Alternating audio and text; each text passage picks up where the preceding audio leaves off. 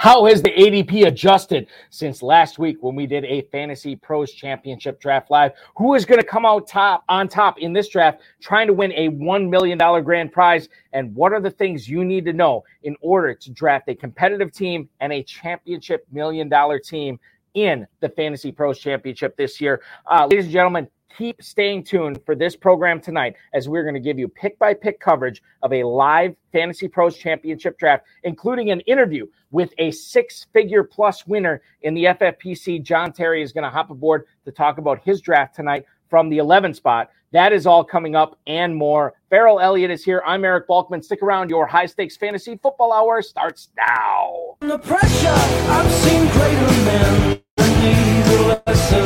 Broadcast live and heard around the world, you are now watching the most entertaining hour of radio on the planet. Welcome to the High Stakes Fantasy Football Hour presented by MyFFPC.com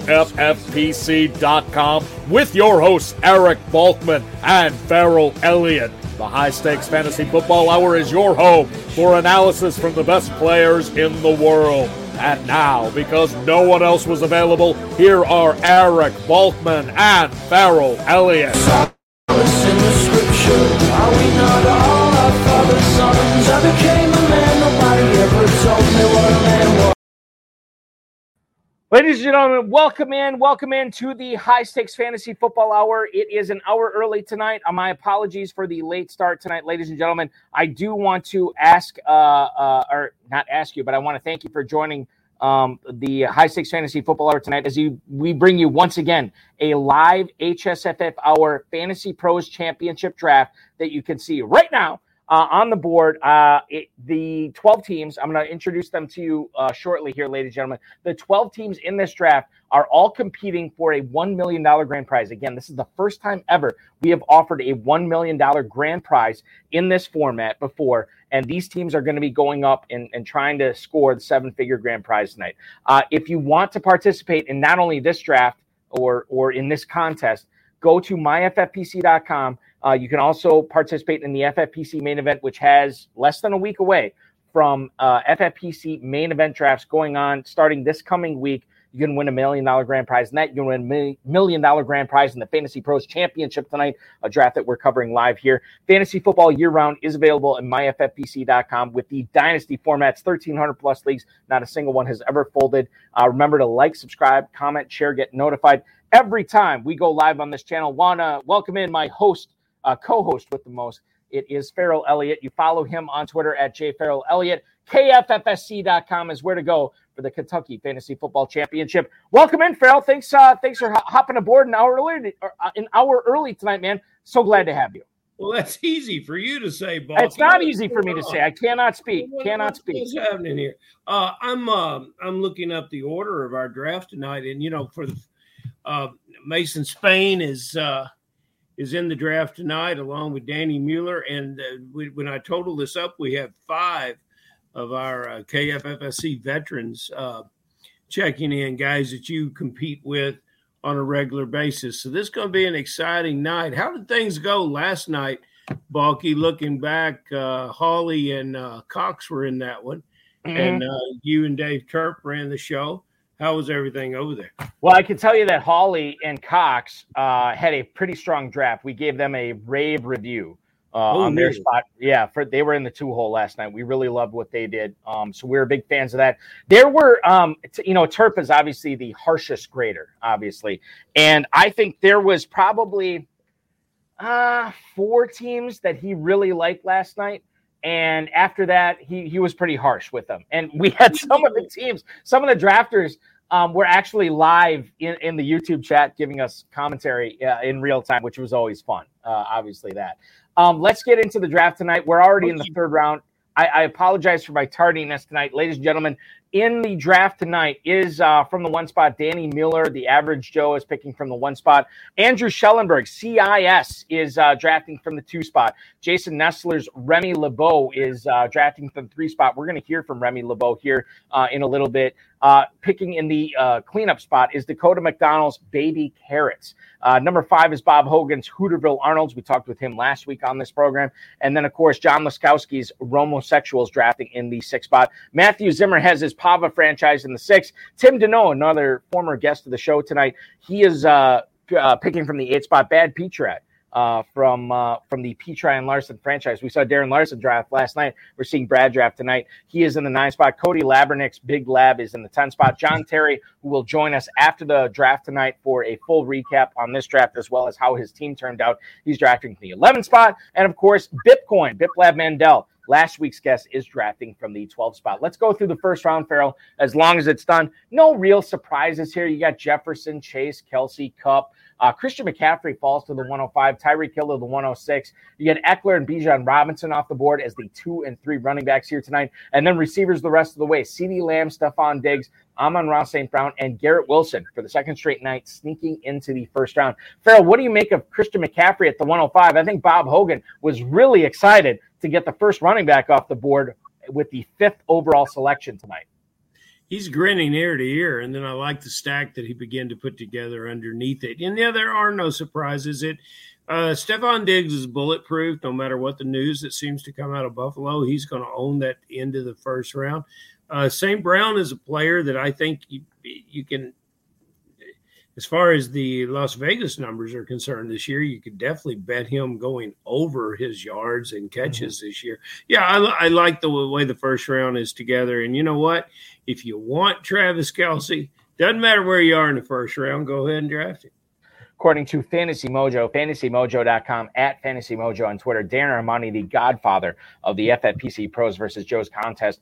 Anytime we cite ADP on this program, it is through Darren Armani. He has Travis Kelce over the last 3 days in the Fantasy Pros Championship at the 103. He has creeped up to the 2nd overall pick. So 103 on the aggregate, the 2nd overall pick in real life. The tight end. The first tight end off the board is Travis Kelce, and he's going pretty high. That's the first round. We look at the second round here tonight. Biplab starts off with Garrett Wilson and A.J. Brown, Saquon Barkley to John Terry at the 202. We see Tony Pollard going off the board at the 205, followed by Nick Chubb at the 207, a couple of running backs back-to-back. Mark Andrews falls tonight at the 209, Najee Harris, Chris Olave, and Derrick Henry creeping up to the 212.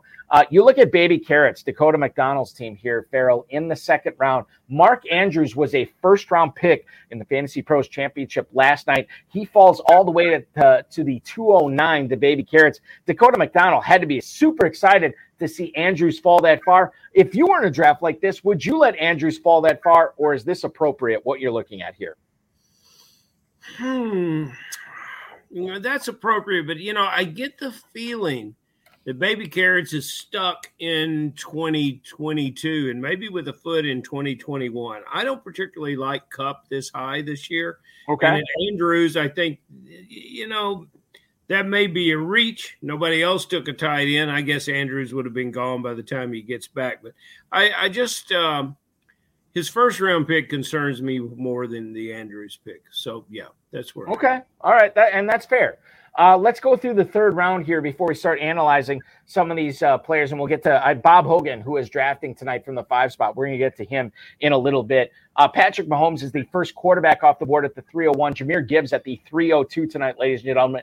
DK Metcalf, the 14th receiver taken at the 303. Ramondre Stevenson is the first running back off the board to Dakota McDonald's Baby Carrots franchise at the 304. Jalen Hurts, second quarterback drafted by Bob Hogan at the 305 in this draft. Josh Jacobs off the board to pair with Nick Chubb in the backfield, along with Tyreek Hill to John Laskowski there. TJ Hawkinson, the third tight end, falls to the 307 tonight, followed by T. Higgins. T. Higgins will be the first wide receiver drafted by former FFPC main event overall champ Tim Deneau here. Josh Allen is the third quarterback off the board to Brad Petri. Deebo Samuel, the only team, I beg your pardon, one of 2 teams to start with 3 receivers tonight. Deebo Samuel off the board to Cody Labernick's team at the 10 spot tonight to go with Stephon Diggs and Devontae Adams, Keenan Allen, and Calvin Ridley wrapping up the 12th overall pick in the third round. Calvin Ridley joining A.J. Brown and Garrett Wilson on Biplab Mandel's franchise. Third round was chock full of quarterbacks. Farrell, how do you approach a Fantasy Pros Championship draft? How do you approach an FFPC main event draft? Is the third round when you start looking at quarterbacks? Because 3 of our 12 drafters did exactly that tonight. If you want one of these guys, you're going to have to. That's where they're going to go if they don't go earlier than that. And, it'll be interesting to see how these guys build their team the rest of the way. Do they even pick another quarterback? If you have an idea of something at the 9, 10, 11 turn that you really believe is going to hit, you can then go ahead and begin to pay up for a quarterback. And so it'll be interesting to see how this comes together for these guys. But, yeah, you can't make any arguments for these. And I love what Bob Hogan is doing with his Eagle stack so far. Yeah, and Eagle stacks are going to be popular this season. We'll talk about Bob. In fact, I'll tell you what, let's do this right now. We're about halfway through the 4th round. Let's bring on a guy we had on last week to talk about his draft, and we'll bring him on right now, the Hooterville Arnold's franchise owner, KFFSC, longtime player in the KFFSC. Let's bring on Bob Hogan right now. I think he is paying attention. Bob, you are about to be up here in the 4th round. You already have McCaffrey, Devontae Smith, and Jalen Hurts. Congrats on the Eagles stack. What are you looking at here in the 4th round? Because there's a variety of opportunities for you here, man. Yeah, there's a lot of equal kind of guys. I did like the stack I took on Smith and Hurts. I wasn't all that sold that I really wanted Hurts that early, but when I got Smith, it was almost a no-brainer for me. Mm-hmm. I've got a pretty good idea what I'm going to do, but let's see what happens here in the next pick. I will say I'm not taking another quarterback. Quarterback off the board for Farrell, we laugh at that, but there are teams that would do that. There are teams that would absolutely do that. All right, Bob, you're up. Yep, and man, I hate taking this guy as often as I'm taking him, but I took Hopkins. Yeah, why not? Okay, so let's talk about the DeAndre Hopkins pick here, Bob, because you already had a receiver. This is your 2nd overall pick for receivers here. To pair with Devontae Smith, you go with DeAndre Hopkins at the 408. Now, according to Darren Armani's Fantasy Pros Championship ADP, Hopkins over the last 3 drafts, wide receiver 23 at the 503. So you had to believe that he probably was not coming back to you. Why was it important to get Hopkins here at the end of the 4th round for you, or the mid-4th round for you? Well, it kind of looked to me like it was between him and Watson and Godwin, and I just don't know who's throwing the ball to Godwin. So I didn't really want to take him. None of the running backs really stood out for me over the others. So I did not think I would grab a running back there. Like I said, there was no way I was taking a quarterback. You can look at the tight end group. The next tight end group are probably 6th rounders in my mind. So that I didn't see anything I especially liked in that spot, but I felt like Hopkins was the best upside. Same thing as last week. I liked his upside. Don't know where he's going to be, but got to like that. Look at it this way, fellas. With it, after your pick of Hopkins, the next 2 receivers, Watson and London, and we don't have our landing spot for Hopkins, but we do expect great returns for him. Watson is a risk, although a good risk, a risk I'm willing to take. Drake London is a developing player, but do either of them the best of their outcomes with an average Hopkins outcome? What do you think is going to be a bigger fantasy score? I think average Hopkins is probably outscores the best we could expect from Watson and London. And look at this, Bob's picking again. Well, yeah, I took what I thought was the last tight end in a tier, and the teams to the left of me all have tight ends. So, the teams to the right don't. So it's probably the time to take that one. If it is the end of a tier, wasn't totally sold on Goddard. Again, back to Hopkins versus Watson and London. I've got quite a bit of London, but don't know what the passing to him or the passing to Watson is really going to be like. So Hopkins is almost as much of a known as they are in terms of how he's going to get the ball thrown to him. And he's a known talent. And when you look at Goddard's production from last year, guys, you just take a look at the stats and you say, oh, that's a drop-off. Then you realize he was only active for 12 games. And some of those early games, he was slightly disabled. So he was in a situation where when he began to play healthy before he was unavailable, he was really spiking with some numbers. I like what you did there, Bob. All right, Bob. The last thing I'll say, that also means I'm going to have the cheer for the Eagles every time they go out in the field.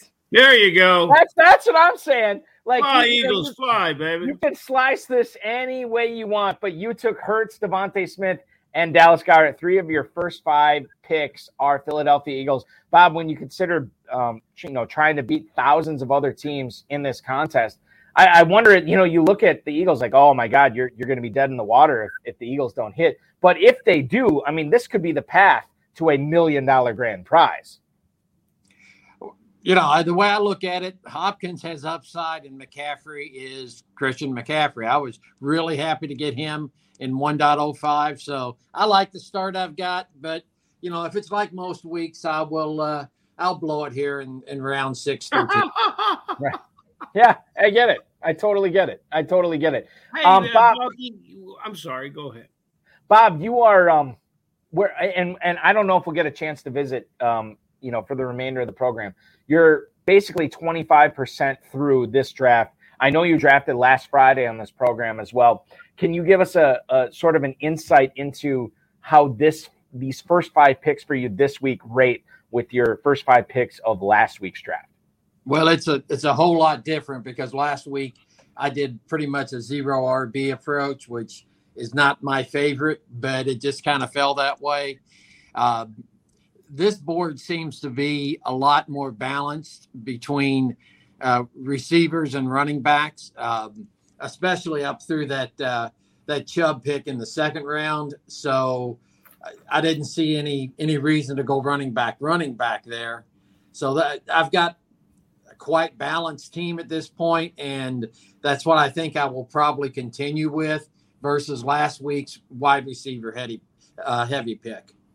I wish you good luck the rest of the way in this draft tonight, Bob. I do appreciate and when we go through these teams at the end of the draft, I think we're going to give you a thumbs up on this draft. I don't want you to let the cat out of the bag or let our listeners know and our viewers know what you're thinking here. But are you done adding Philadelphia Eagles to this team? Well, unless they trade and pick up, Miles Sanders back or something, then I'm likely done with them. Get Boston Scott in your queue, Bob. Wait for those double-digit rounds. Get that giant killer in your queue. He didn't retire 3 years ago. Not to my knowledge, and as far as the Carolina Panthers go, they're hoping that he didn't retire as well. So there's some other players out there tonight as we look at the Eagles. Obviously, DeAndre Swift still out there. There's some other running backs, Gainwell out there as well. We'll see if the Hooterville Arnolds become the Philadelphia Arnolds going forward, as they already have Smith, Hurts, and Goddard. Bob, great job so far in this draft. Thanks for chiming in. Good luck the rest of the way, man. We really appreciate you joining us tonight. Hey, thanks for having me on. It's always fun to talk to you too. Absolutely. Bob Hogan, ladies and gentlemen, the general manager, president of football operations, head coach of the Hooterville Arnolds franchise. Great. Drafting from the 5 spot tonight, McCaffrey, Devontae Smith, Hurts, Hopkins, and Goddard have joined his team. Let's join into let's go through the 5th round here, Farrell. Darren Waller off the board at the 501 to the average Joe. That is longtime FFPC player and very successful player. Danny Miller taking his tight end off the board in Darren Waller tonight at the 501. Darren Waller, by the way, if you look at the mojo on this, he's normally the tight end 6 at the 505. Farrell, I said that he is going to keep climbing up these draft boards till we get to training camp based on the underwhelming reports we've received from the Giants receivers this year. I like Darren Waller this year. I said I'm going to have a lot of shares of him, and I like where Danny Miller is going here. Again, it's about a third of a round to a half round of a reach on Waller. I think it's going to be worth it, and when you consider that Danny already had a running back, 2 receivers, and a quarterback. I like the Waller pick at 501. It is going to be feast or famine with Waller, and I would bet with him rather than against him. And yes, I like him better than the 2 tight ends that went off the board after him. I think what we've got to see, and I don't understand the negative commentary on the Giant receiver core. I think it would be generous to call them talented, but I think they play well as a unit, and I think that'll only help Waller. And if we see Waller line up more as a typical slot receiver, and then we see Behringer, the second-year player, line up as the inline tight end, we can even like Waller better. And I think that's what's going to happen. What are you talking about, Boston Scott and Carolina? Boston Scott's still an Eagle, right? He's still an Eagle, but I'm just saying, like Eagles and Panthers for the Hooterville Arnolds here. We'll see what happens. Oh, I see. But you're hard to keep up with. Well, no, because listen, who is the Panther? My Miles Sanders is the Panther. I'm going to tell you this. He's right not now. even on the team yet. He was just talking about him coming back to be an Eagle. I'll tell you this. My family always said my little brother. We never understood what he was saying because he would say these random things and nobody understood what he was talking about. But my dad told me when I was a young lad that my younger brother, listen, Eric, your brother's mind works at 90 miles an hour. The rest of us are at 40 miles an hour. So we just got to try to keep up, even though it doesn't make sense. That's what I'm doing tonight. You just got to keep up with me. I'm sorry. Question from the chat tonight, ladies and gentlemen. Eric in the YouTube chat is commenting on Team 2 tonight. That's Andrew Schellenberg, who I'm hopeful will join us at some point before the end of the draft tonight. I know he's had a heck of a day. But he says, Deontay Johnson still a value. Olave keeps climbing. Could we see him go late in the first by August? Now, Chris Olave went at the 211 tonight. And by the way, thank you so much, Eric, for you chiming in on this. Chris Olave, 211 tonight. Can we see him go in the, even at the end of August? Could we see him go in the first round? I am skeptical on that. 212 right now, Farrell, he'd have to jump over a lot of players. Mark Andrews, Nick Chubb, Devontae Adams, Garrett Wilson, Amon-Ra St. Brown, A.J. Brown, all those players, he'd have to find a way to jump up. I don't think Olave is going to go late first round, although I do like him late in the second, early in the third. I think this was good value here from Clutch Like Shelley, who you hear on the GOAT District podcast. I like the pick here from Olave at the 211. Don't see him ascending, though, much past that, 211. The most important question that we can answer for Eric is, can he play like a first rounder? Yes. He can outplay Wilson. He could play as well as St. Brown. He could play as well as any of these guys at the end of the roster. So, congratulations on that player. And we like it. I mean, it's a solid pick here. Kyle Pitts goes in last year, if you recall. We did. We absolutely did. So you're looking at Kyle Pitts going off the board at the 502 tonight. As far as the rest of the fifth round, there's not a whole lot I want to comment on.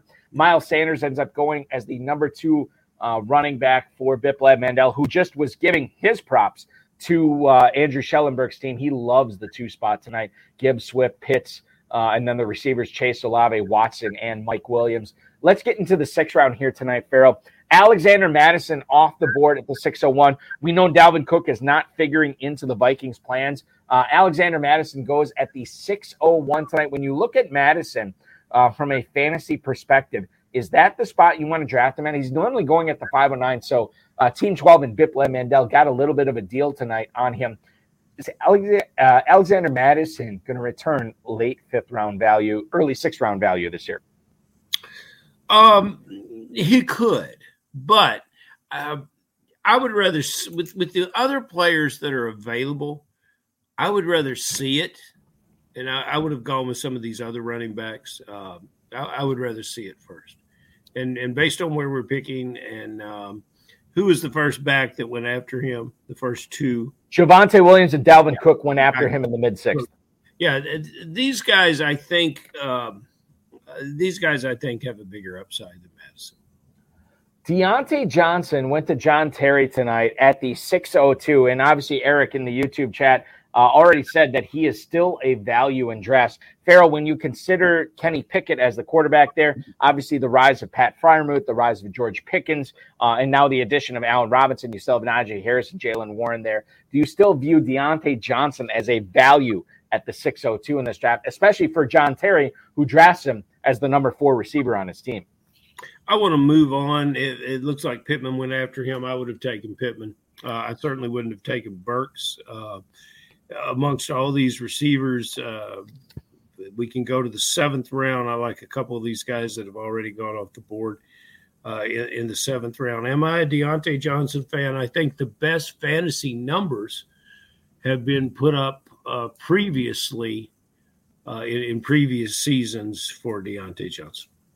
What do you make of you don't like and Team 10 is on the clock right now. That's Cody Labernick's team, the Big Lab team. Big Lab.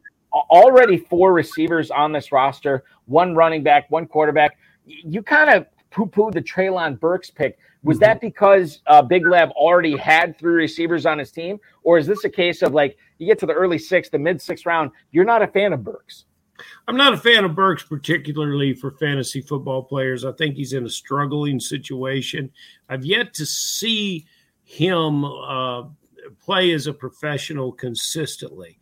And he's in a situation where I'm not sure the delivery issues with the ball that plagued Tennessee last year will exist this year. Now, I look at his team, and I see a lot of players that I really like, but with the exception of Samuel, all of them are at risk of doing a little less than they did last year.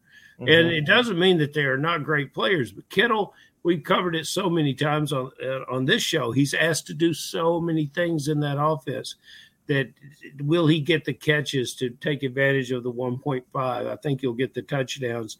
And now, as we move on through the 7th round, I really like what he's done here because he just drafted a rookie player with significant upside. Farrell, as we move through the 6th round here, I should ask you a little bit about what you think of let's start off with Rachaad White here, a player Terp and I talked about quite a bit last night in the draft. And I think this is a polarizing player in FFPC, KFFSC, Fantasy Pros drafts. He was drafted tonight at the 609 as the number 2 running back to Baby Carrots. That's Dakota McDonald's team. When you look at Rachaad White here in the 609, we're getting a lot of positive reports from the Tampa Bay beat writers as far as him being a successful player this year, being the alpha, being a guy who's going to catch a lot of passes. Is that the type of player that you want to be in business with if you need a running back in the mid to late 6th round? Are you looking at Rachaad White because of the potential upside? Also considering the fact that Tampa Bay could re-sign another running back like Leonard Fournette or a guy like Ezekiel Elliott, Dalvin Cook, Kareem Hunt. There's plenty of guys out there. When you consider the reward versus the risk for Rachaad White in the 6th round, which end do you fall in on? Okay, well, this is Big Lab, right? Team number 4? Team 4 is Dakota McDonald. Biplab drafted from the 12. Yeah. Very good. Okay, Dakota, we talked about Dakota's team earlier. I think he gave it some legitimacy when he jumped in here and paired Jackson with Andrews. But to answer your question here, and in the 5th round, he got Christian Kirk, which I love that pick. And I think it's probably a little higher than Darren has him, but that's fine.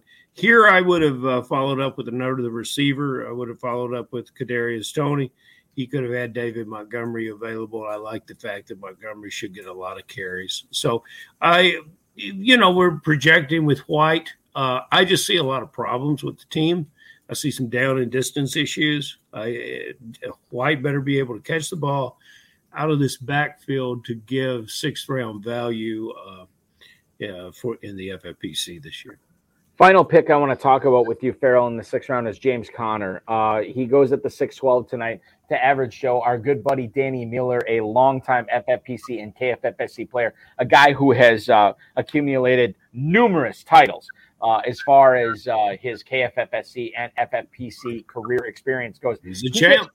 He is a champ, and he gets James Conner here. Now, Running back 26 at the 701. This is, pretty much where you're looking at Connor here as far as ADP. I continue to think, and maybe it's because I've been listening to Matt Schauf over at DraftSharks.com, maybe a little bit too much. But I'll tell you this, I've become a James Conner fan this year. And when you look at how he's constructed his team, he's got 2 receivers. He got his elite tight end in Waller. He gets arguably the best quarterback in the game in Patrick Mahomes. He pairs James Conner with Derrick Henry. I like this pick for him at the end of the 6th round. I think this can do him a lot of justice. And I think people in the FFPC are underrating how good Connor could be, albeit on a team that is probably going to struggle in Arizona this year. Yeah, they are. But Connor has been a performer for struggling teams before. And I think that that's something that he can hang his hat on. They had a running back. And when I say they, a good friend, Danny Mason Spain, is with him on this team. Yeah. And, there's nothing wrong with that pick. I love what they did to start the 7th round. So that's just fantastic. Yeah, Mason Spain, Danny Mueller's protege, Mueller being the mentor, already chiming in on the YouTube chat. He says, give Danny credit for the good picks, but if there's any ones we don't like, we will give them to Mason Spain. So, Mason, we appreciate that, man, as they're drafting from the 1 spot tonight. A dangerous duo in Spain and Mueller from the 1 spot. Let's get into the 7th round here tonight, Farrell. A bunch of receivers off the board. The first one I want to talk about is once again, Dakota McDonald's team. We're zeroing in on this team quite a bit. Marquise Brown is the 3rd receiver that McDonald drafts tonight, this time at the 704, wide receiver 36. I look at the Cardinals. We just talked about James Conner being a successful running back for this squad, that could struggle this year. Man, I love Marquise Brown on this team. Without DeAndre Hopkins, I think he could be a huge difference maker in fantasy football. Trey McBride, yeah, he's going to take a step forward. I remain unconvinced that Rondale Moore is going to be a thing. Boy, I love myself some Marquise Brown here in the 7th round. Great pick, in my opinion, by Dakota McDonald here. Wide receivers that played on bad teams. Let's look at Michael Pittman last year, 99 for the Colts. Yes, Brown will catch a lot of balls. He'll escape. He still runs routes, and he still runs the skinny post better than many receivers in the game. And it's a situation where with the receiver lineup that he has, I think he needs to quit drafting wide receivers. He can go ahead and start drafting some running backs because he's got the guys that he's going to click off and put 3 of them in his lineup every week. And he's got one of the better tight ends. I like what's coming together here. I want to ask you about Justin Fields here at the 706 for Ski. This is John Laskowski, a guy I compete with in a couple of other private dynasty leagues here. And Ski does really good here to get Justin Fields a full 2 rounds after his ADP. You look at his squad. He already had the 3 running backs. He had 3 receivers. But, Farrell, this is what makes the Fields pick so great is he made it all the way back to him in the mid-7th. He already has DJ Moore on this team. He has the hookup with Fields and Moore. I don't want to let the cat out of the bag, but if he doesn't want to play the Fields Moore pick, there is a chance that he could get Tunga Bailoa to pair him with Tyreek Hill here, who he took with the his first overall pick tonight at the 106. There's a lot of possibilities for dominance here. And I look at the upside, in Jameson Williams. I look at the upside in Josh Jacobs in the 3rd round, Kenneth Walker in the 4th, and obviously Tyreek Hill in the 1st round. There's a lot to love here. But, man, I really love that Justin Fields pick at the 706. Great value for Ski tonight here.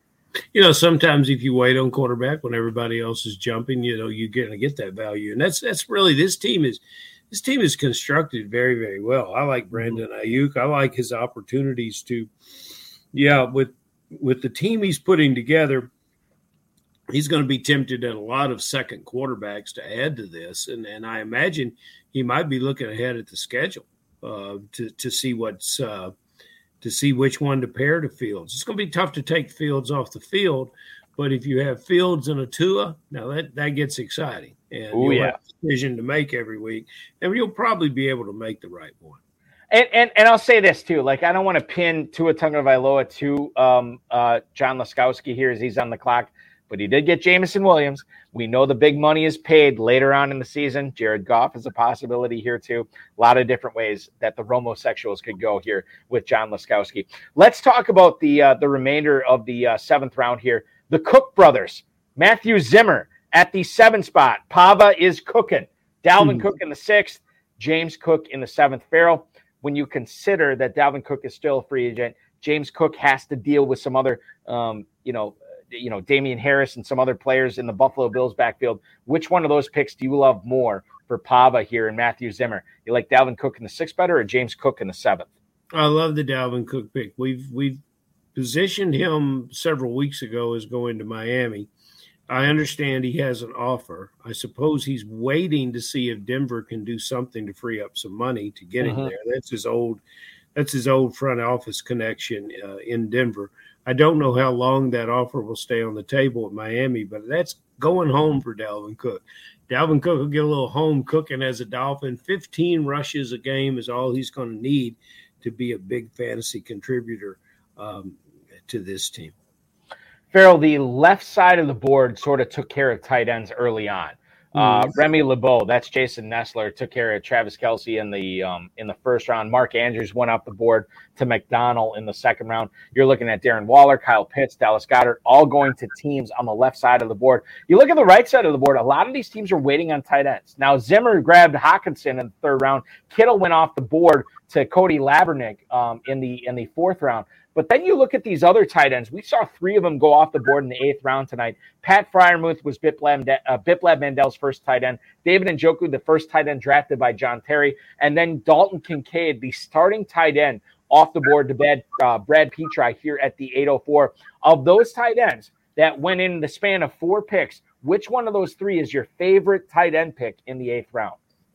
Freiermuth.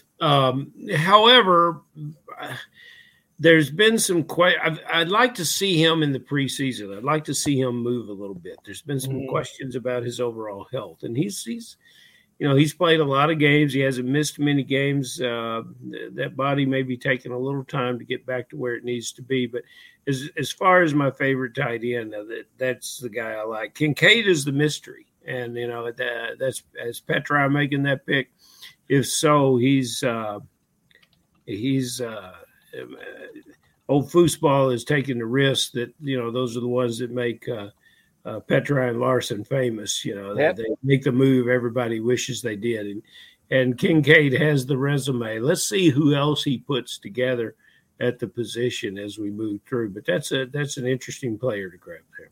Another interesting player, and I feel like, Farrell, I'm going to draft him quite a bit this year. I already have been drafting him quite a bit. And you look at Cody Labernick's team at the 10 spot tonight. Cam Akers off the board in the 5th round. That was his first running back, but he gets a second running back in Isaiah Pacheco.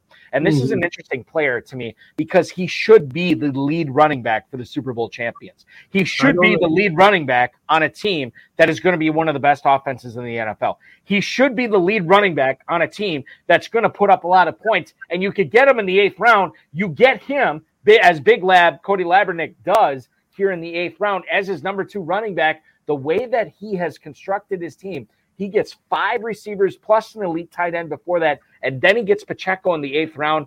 I think he's doing this right. He needed to. Boy, that's the best thing that fell to him. And I'm shocked that Pacheco. I don't think our fantasy players are going back and watching some of his runs. Just go watch the highlight reel on this player. He is impossible to tackle. He's a fantastic pass catcher. Sure, he plays in an offense with a lot of mouths to feed, but, when push comes to shove, an aggressive, physical, fast running back is very, very valuable in the NFL, consequently very, very valuable to us when the Chiefs get the ball in the red zone. And he needed that pick because Cam Akers as his lead back. I don't really want to be in business with Cam Akers at all. The Rams have not put together a team that convinces me that they're going to emerge from the malaise that they were in last year. Stafford has had one good year. It was the Super Bowl year, and after that, things have been difficult. Cam Akers, if you'll recall, took 2 games off last year just because he was in a bad mental space. I'm not a big Akers guy here. I think this team needed a running back, and what a bargain they got in Pacheco. And Dave the Dizzle Gerzak pointing out that Pacheco is hurt right now, and which is something we should be paying attention to. No argument there. The latest update we received from Isaiah Pacheco from Nate Taylor, who covers the Chiefs for The Athletic, the Chiefs are, quote, hopeful that he returns midway through training camp. Torn labrum, broken bone in his hand last year. He played through the issues. He needed surgery for both after the season. He is still recovering from that. Now, Taylor, in this report on The Athletic, also highlighted the undrafted free agent Deneric Prince, who I have heard from numerous high-stakes players that they are fans of as a player to know during minicamp. Now, Prince is going to see a lot of run on special teams, obviously, but if Pacheco does not recover as fast as the Chiefs want him to, maybe Prince takes on a bigger role. To me, I would ignore Prince at that point, and then you start focusing on guys like McKinnon, maybe Clyde Edwards-Helaire, who would take on a bigger role. I think the Chiefs would be more trustworthy of those players. But that is part of the reason that Pacheco is slipping tonight. I want to get into the YouTube chat. We've been missing on a lot of stuff here in as far as people chiming in. Farrell, we got a question from our good buddy Rich Bilyeu, who was not only a guest on the show a couple of weeks ago, one of the biggest contributors to last night's broadcast on the Better Sports Network of our Fantasy Pros Championship Draft, which you can watch back. Yes, absolutely. Fantasy Pros Championship Draft coverage from myself and Terp. You can go back and watch it on YouTube, Twitter, and Facebook here. He wants to know, do you think that Allen Robinson is going to take away from some of the Pat Freiermuth targets this year? We don't necessarily, and Rich, we thank you for the question, we don't necessarily think of Allen Robinson anymore as a target monster, but certainly the impact on Pat Freiermuth is something we should discuss here. No. No. We're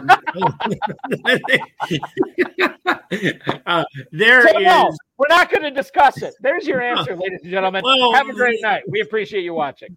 There is a clear and defined route running role for the tight end in Pittsburgh. It's been that way forever. And this type of player is not a player that's going to disappear, because actually he's probably, as far as a pass catcher, he's a different kind of player, obviously. But as far as pass catching skills, run after the ball skills, the ability to get open, the ability to block away the defender, Freiermuth is all those things that Robinson at this point in his career isn't. And the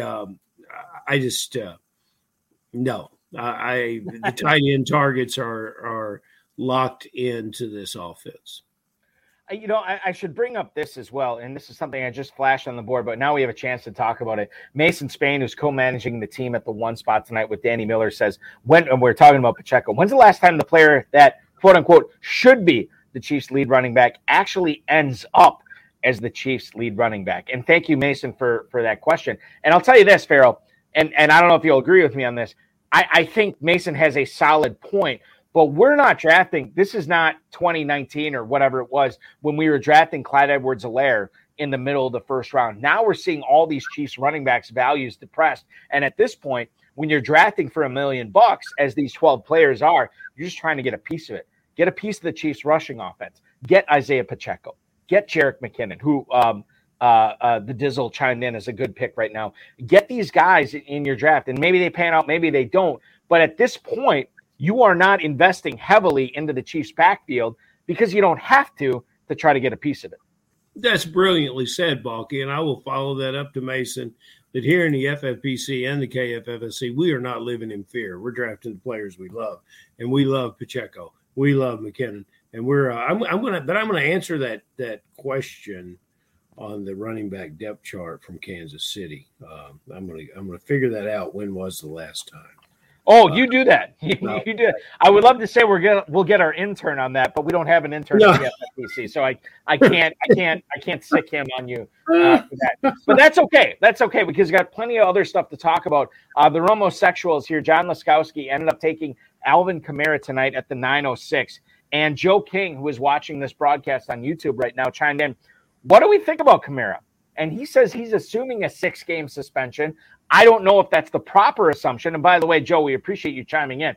I don't know if that's the proper assumption. It certainly could be the correct assumption.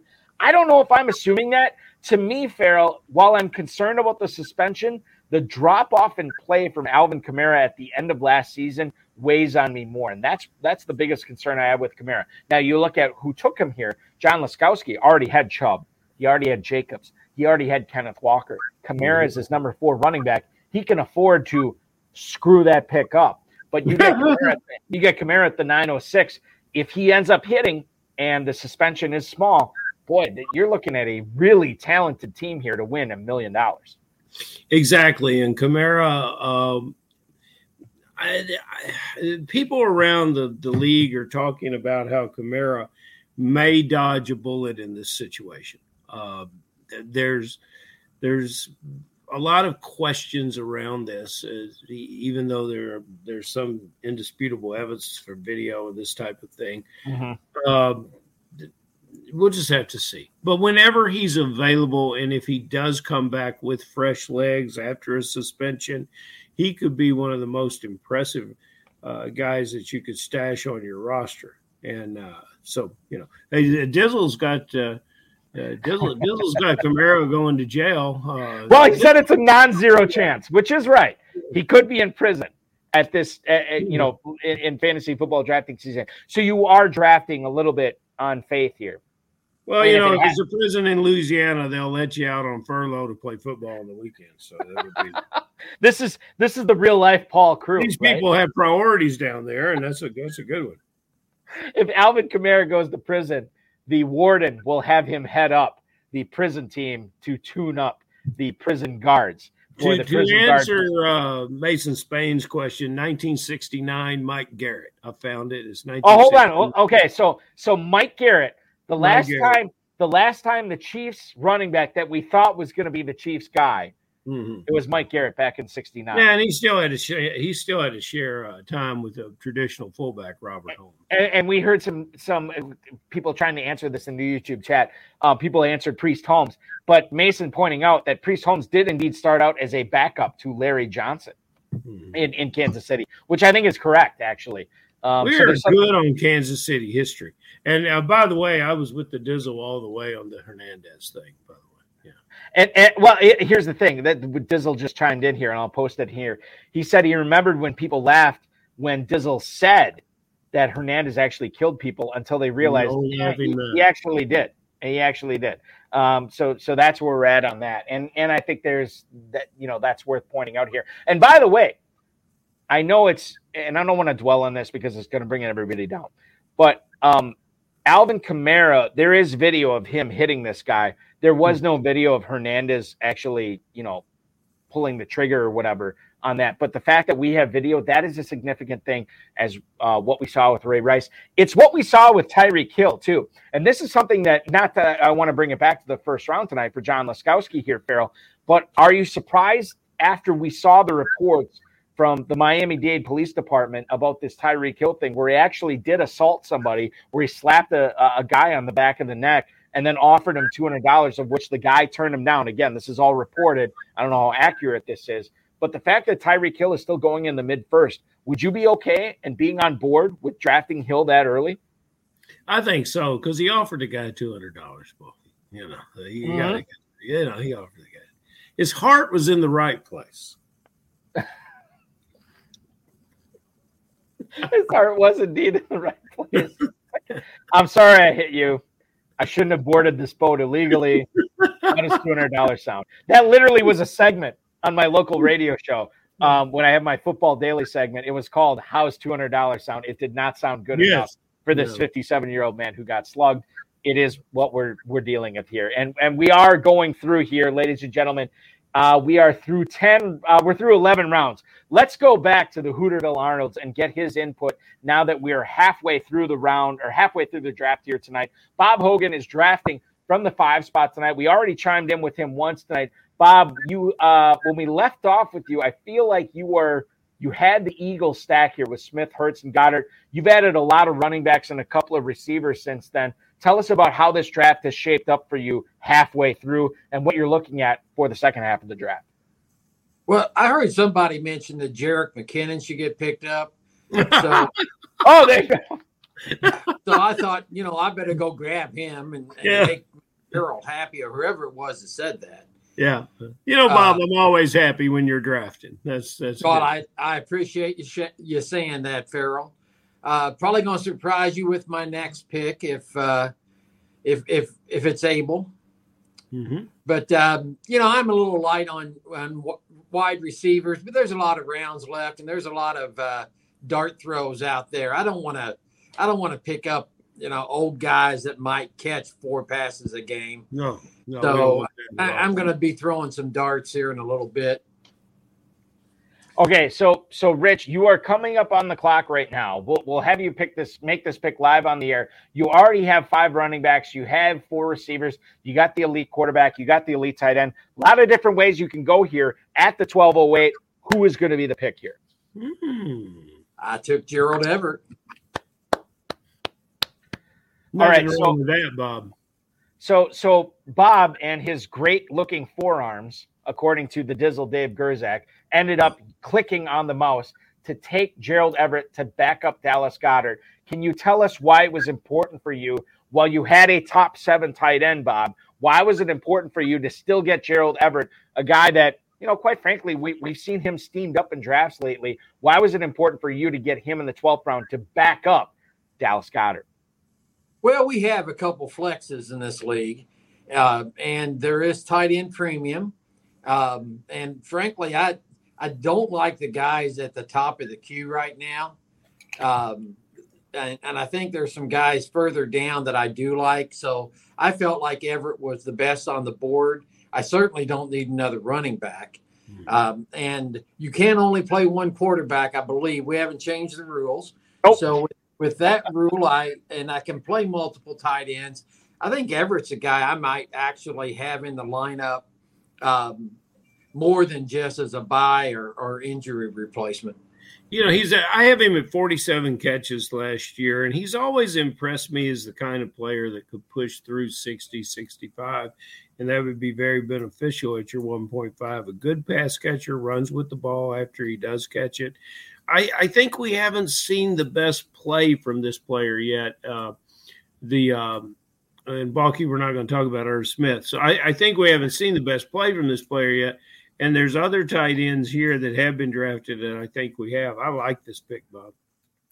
Well, I appreciate the vote of confidence there, Farrell. And, I know I'm going against what everybody says, including Vegas. I think the Rams may bounce back a little bit this year. So, they've got 14 rookies that they got through the draft and I'm interested to see 14 through the draft and free agency. And I'm interested to see how many of those guys make the roster. And that'll tell me how good their team is. But I don't know. They didn't do much in free agency because they didn't have the money to do it. It's going to have to gel in the locker room and in the preseason because it just doesn't look right on paper to me. Hey, well, if they do wind up trading the big defensive guy that, maybe the top player in the league, and I hear they may be looking to trade him, they're going to have to score a lot of points because they're not going to stop anybody if that happens, if Donald goes away. Yes. Bob, I want you to hang out for a little bit. We got a couple more guests I want to get to before we come back to you. But I do want to talk about that Romeo Doubs pick, and I want to talk about all those running backs that you centered on in the mid-rounds. Don't go anywhere. We'll be back to you in a few minutes, okay?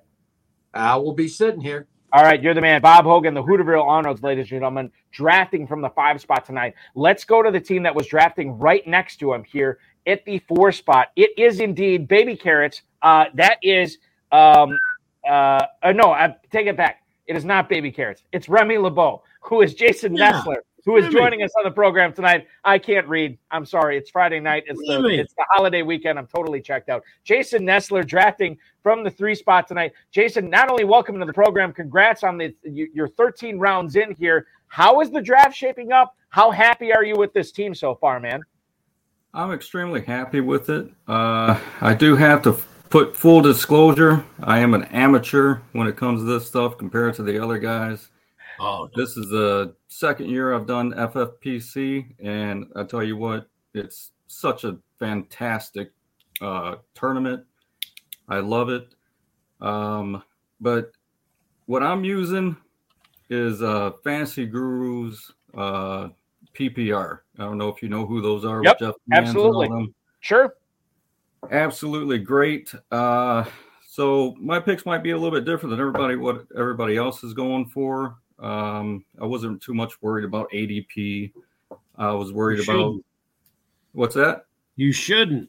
Yeah. No. So I really pretty much went and got the person that I wanted. And what I usually tend to do is I back up the running backs with the handcuffs. And the only thing that I didn't like was in round 10, somebody grabbed Jaylen Warren right before me.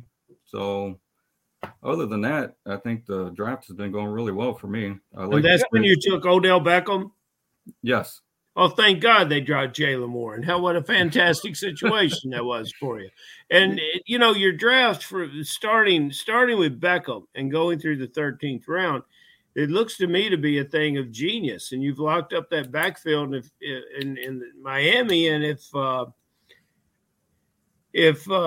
Cook doesn't land there, it's great value with your 5th and 6th running back. And then what you did at quarterback, I think there were in FFPC scoring last year, Geno Smith was 360 something points produced at the quarterback position. And that's going to rival a lot of these guys that are going ahead of him.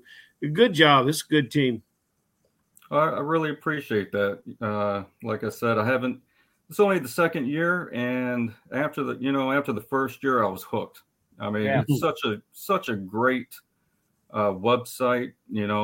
After playing in family leagues and stuff, you want to take that extra step up there. I just love the format. It's 2-1, so you got to make it to the championship and the top 4. Then after that, you're put in with everybody else, and it goes to best ball. So there's 2 things that you're really looking for when you're building your team, and the structure. Out of favor with what you've done. The handcuff thing is out of favor with a lot of high stakes players, but when you do it, and I think you dodged a bullet because I don't think you need a Warren, and I think you got a very explosive wide receiver there. But if it works for you in one case with the kind of team you put together, especially there in Green Bay, you should be all right. Jason, I really appreciate all the reassurance I can get with this. Well, we're going to give you some more reassurance right now. And Dave the Dizzle Gerzak chiming in right now, Jason, and he wants to know what is with the Remy LeBeau name. Is this French Creole? Now, I'm going to quasi flex right now, and I probably shouldn't reveal this. If I remember correctly from the X-Men, is not Remy LeBeau Gambit? Wasn't that his real name? That is correct. And I don't know if I should be proud of that or not, but I will tell you that. You should be. You know what? I'm a comic book nerd, I guess you can say. I love all the DC Marvels. You're looking back at me right here. I got Remy LeBeau right up there on my wall, comic book. I see it. Yep. And it was, by the way, and the only reason I know, so back in the day, and I know this isn't fantasy football, and I apologize to everybody.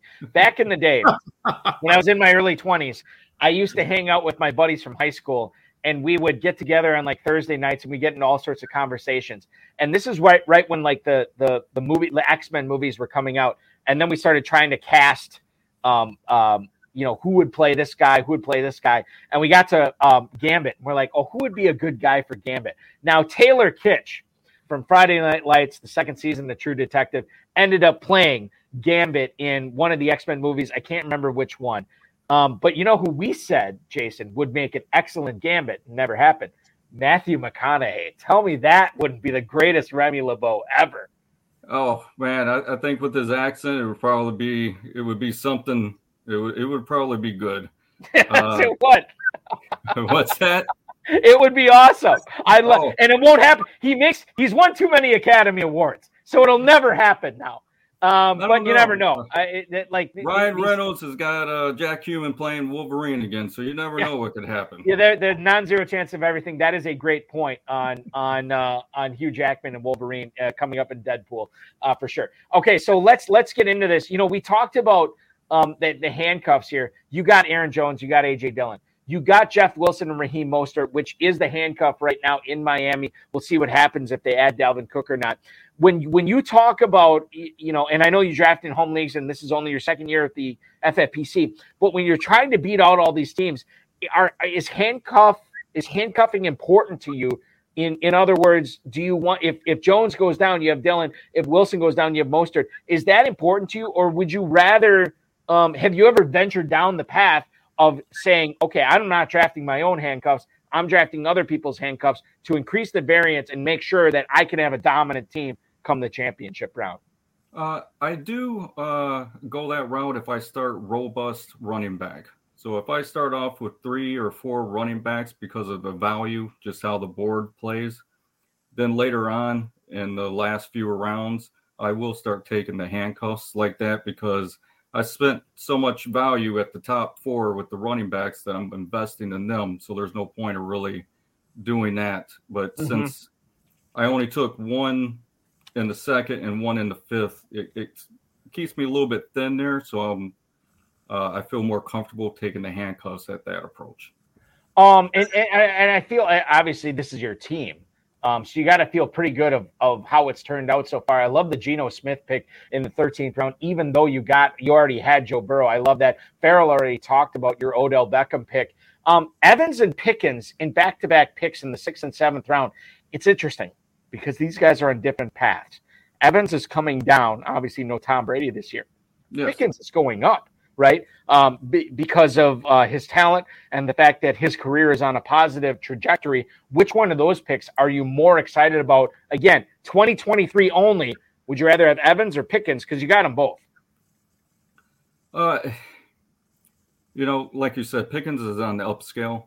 And other than what's Deontay Johnson over there? Yep. I think Pickens will outshine Deontay Johnson over there. So with that pick, I honestly would have probably picked Pickens first over Mike Evans, but I looked at the ADP and felt that Pickens would come back to me where Mike Evans wouldn't. So that's why I kind of went with Mike Evans first. I totally get it here. You are looking at, 14th round here. You're about to be on the clock. You got about 2 picks till it's there. You have your 2 quarterbacks. I don't think you'd go quarterback here, but if you would, correct me if I'm wrong. You already have Travis Kelce. I think you're okay on tight end. You got a bunch of receivers, a bunch of running backs. This could be a best player available choice here. You don't necessarily have to reveal it here with baby carrots on the clock. But what are you thinking here now that you're on the clock? Jason Nestler, a.k.a. Remy LeBeau, a.k.a. Gambit. What are you thinking here? There are a few things that I can go with here. Like you said, the best board. I have a few other people ranked higher than this player, but I'm going to take him, and it's going to be Tyler Boyd, just so I can pair him up with Joe Burrow later on in case something happens. It's almost like the reverse handcuffing of like Jamar Chase. I'm taking one of theirs. Tyler Boyd, he always comes through when one of those teammates go down. And, like I said, I'm going to pair it up with Joe Burrow. I like it. I like it quite a bit. And Jason, we'll have to have you on again as a guest where we can not only break down your teams in the Fantasy Pros Championship, but break down how you would cast the X-Men, which are coming up in the MCU, which I'm a big fan of. Coming up here, we'll see who plays who going forward. I'd love to pick your brain on that. Jason, thank you so much for joining the show tonight. Be good. Good luck the rest of the way, and hopefully we have you on again when you're cashing that $1 million grand prize, man. I appreciate it. Thanks for having me, guys. You got it. Absolutely. Remy LeBeau himself, ladies and gentlemen, joining the program tonight. That's Jason Nestler drafting from the 3 spot tonight. Gives you some insight into what he's thinking here. Without further ado, we just heard from him last week, but he is such a fountain of knowledge, a guy who has won nearly or just over 6 figures in prizes in the FFPC and high-stakes fantasy football in general. Let's go to him right now. Biplab Mandel, last week's guest, @_Bipcoin. Biplab, you're in the 12 spot tonight. How's it going, man? Yeah, I wouldn't have joined, but you remember last week I told you I don't like drafting next to John Terry. Right, I saw that. This is a conspiracy, I think your randomizer forced me there. So I had to come and complain about it, right? So you talked about last week, you never want to draft with John Terry. Then the very next broadcast we have on the High Stakes Fantasy Football Hour, you're the 12. John Terry is the 11. He's going to join us here in about 30 minutes, roughly 30 minutes or so. And I asked you last week too, you have all these friends, with Chris Vincent and Vince Staffolino and all these other guys. But you said John Terry represents the closest thing there is to another Biplab Mandel in high stakes fantasy football. How many picks? A compliment for Terry. How many picks has John Terry sniped you on tonight, Biplab? Well, yes, snipe might not be the right word because seeing J.K. Dobbins go that late in fifth is like baffles me, but I knew he's not coming to me, right? So if it was not John, I would have taken, a chance, but I knew that wouldn't happen. Rashad Penny wouldn't happen. I would have taken Penny there. Even David Montgomery, I would have considered him, although I might not given my build. So that's the tough part of drafting next to each other, So Biplab, just kind of curious. You started off with 3 straight receivers tonight. You were one of only 2 teams to do it. Cody Labernick at the 10 spot did the same thing. But you go with Garrett Wilson, A.J. Brown, and Calvin Ridley. I'm just kind of curious, if Terry was not next to you tonight, a guy that you have drafted with, who he likes, would you have gone a different way? Or do you like starting from the 12 spot with those 3 straight receivers? No, I like 0 RB if I'm at that 11th or 12th spot. I think I'm on the clock. You are on the clock. So Biplab, we'll let you decide here. I'm letting the viewers know right now. You already have Trevor Lawrence and Aaron Rodgers at quarterback. Your running backs are Breece Hall, Miles Sanders, Alexander Madison. You got Khalil Herbert, and then Kendre Miller in the 12th round, a guy that I'm really, really upset that I did not hit on in any of my dynasty drafts. We just talked about Wilson, Brown, Ridley, Zay Flowers, Adam Thielen here in the first 13 rounds. You already have Pat Freiermuth and Juwan Johnson, but you go with a pair of receivers here. Tell us about Jaden Reed. Tell us about Isaiah Hodgins. Yep. So Jaden Reed, I think someone I've told you, I think I was on the show last week. I did Reed and Love. I mean, he is someone I like in the later rounds when it is all about upside dart throws, the Mingos, the Marvin Mims, and Jaden Reed. So I was happy to get him there. I just had 5 receivers. So that was that. Hodgins, I think, will be the number 1 receiver for the Giants right now. I still feel their number 1 receiver is going to be Darren Waller, but behind him, I think he is the guy that started building chemistry with Daniel Jones, given Jalen Hyatt had started slow. Slayton and Sterling Shepard, nothing much has happened. Paris Campbell gets hurt, although he's doing it. There's some positive news, but it's a long season. I really liked Hodgins, what he did last year, so hopefully he can build on it. If not, no big deal. I think he's my 7th receiver. What I didn't also want is John stacking him with Daniel Jones there. So, because I have to play him week 1. So, that's that. I did want to go 2 receivers there because I went running back heavy earlier, and I have two good tight ends and 2 quarterbacks already. So, and Biplab, I think that's interesting. That you're playing off like what Team 11's doing as far as the schedule goes. Can you remember? And Farrell and I have talked about this on previous shows. Can you remember a time when the number 1, not pass catcher, but the number 1 receiver for one team has gone as late as they are going this year with the Giants? It's usually Hodgins. Sometimes it's Jalen Hyatt. But, man, you get the number 1 receiver for the Giants or any team in the 16th round. I feel like you're doing things right. Yeah, and I don't remember with a team with a good offensive-minded coach, right? Yeah. That's what I don't remember. I mean, I think there would have been years where, the Jets were bad or Houston was bad or Cleveland was bad and players went late, but not in a good offensive-minded team, and that's where it's been very interesting this year. It's not only in managed leagues, but also in best balls. That's what I've been seeing. And it has been easier to stack Daniel Jones with one of those receivers late in the best ball tournaments. That's the other thing I've seen. The other thing, if John knows how I draft, and maybe Amon-Ra St. Brown was his number one receiver there. But most drafts, AJ Brown goes there, and I think I'm not a big fan of AJ Brown at that ADP, but because I don't have a lot of share, I took him there. I would have preferred Garrett Wilson and Amon-Ra St. Brown start, instead at the 12th spot. But what I like with this team is I got some of the ADP values on running backs, and they fell to where I would have wanted them given the type of start I had. This is the second straight night that Breece Hall fell to the fourth round, a guy who is consistently going in the third. You get him in the fourth. I like the Sanders and the Madison picks, as do you here. I want to talk a little bit about, to go deeper into the draft, that 11-12 turn you had, a pair of Saints, Juwan Johnson, who's been getting steamed up as far as a pass catcher in New Orleans, and then Kendre Miller, what we think is going to be the backup running back, at least during Alvin Kamara's suspension, because he's been playing behind Kamara and Jamal Williams right now. You get Kendre Miller in the 12th round. Can you tell us a little bit, not only about that 11-12 turn, but how John Terry in the 11 spot affected those picks, if at all?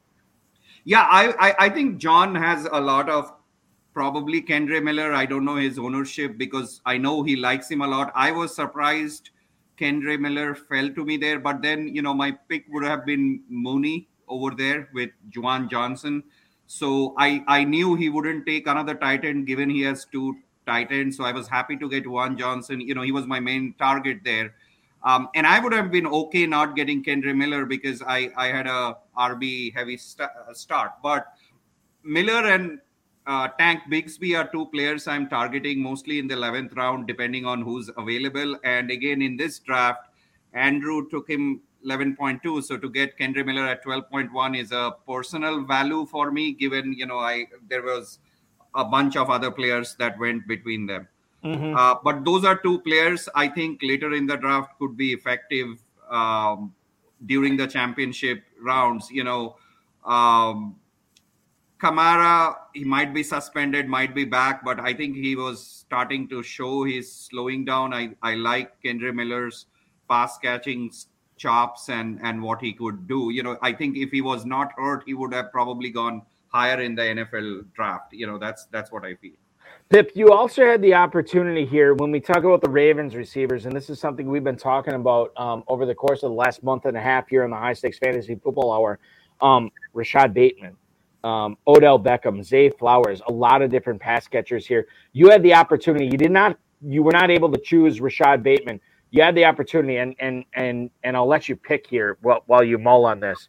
But as far as Ravens receivers go, and I'll give everybody the mojo here on the Baltimore wide receivers. Obviously, you're looking at a situation where there are a lot of pass catchers to go with in Baltimore. Mark Andrews, the first one off the board. But when we look at the receivers here, this is so fascinating.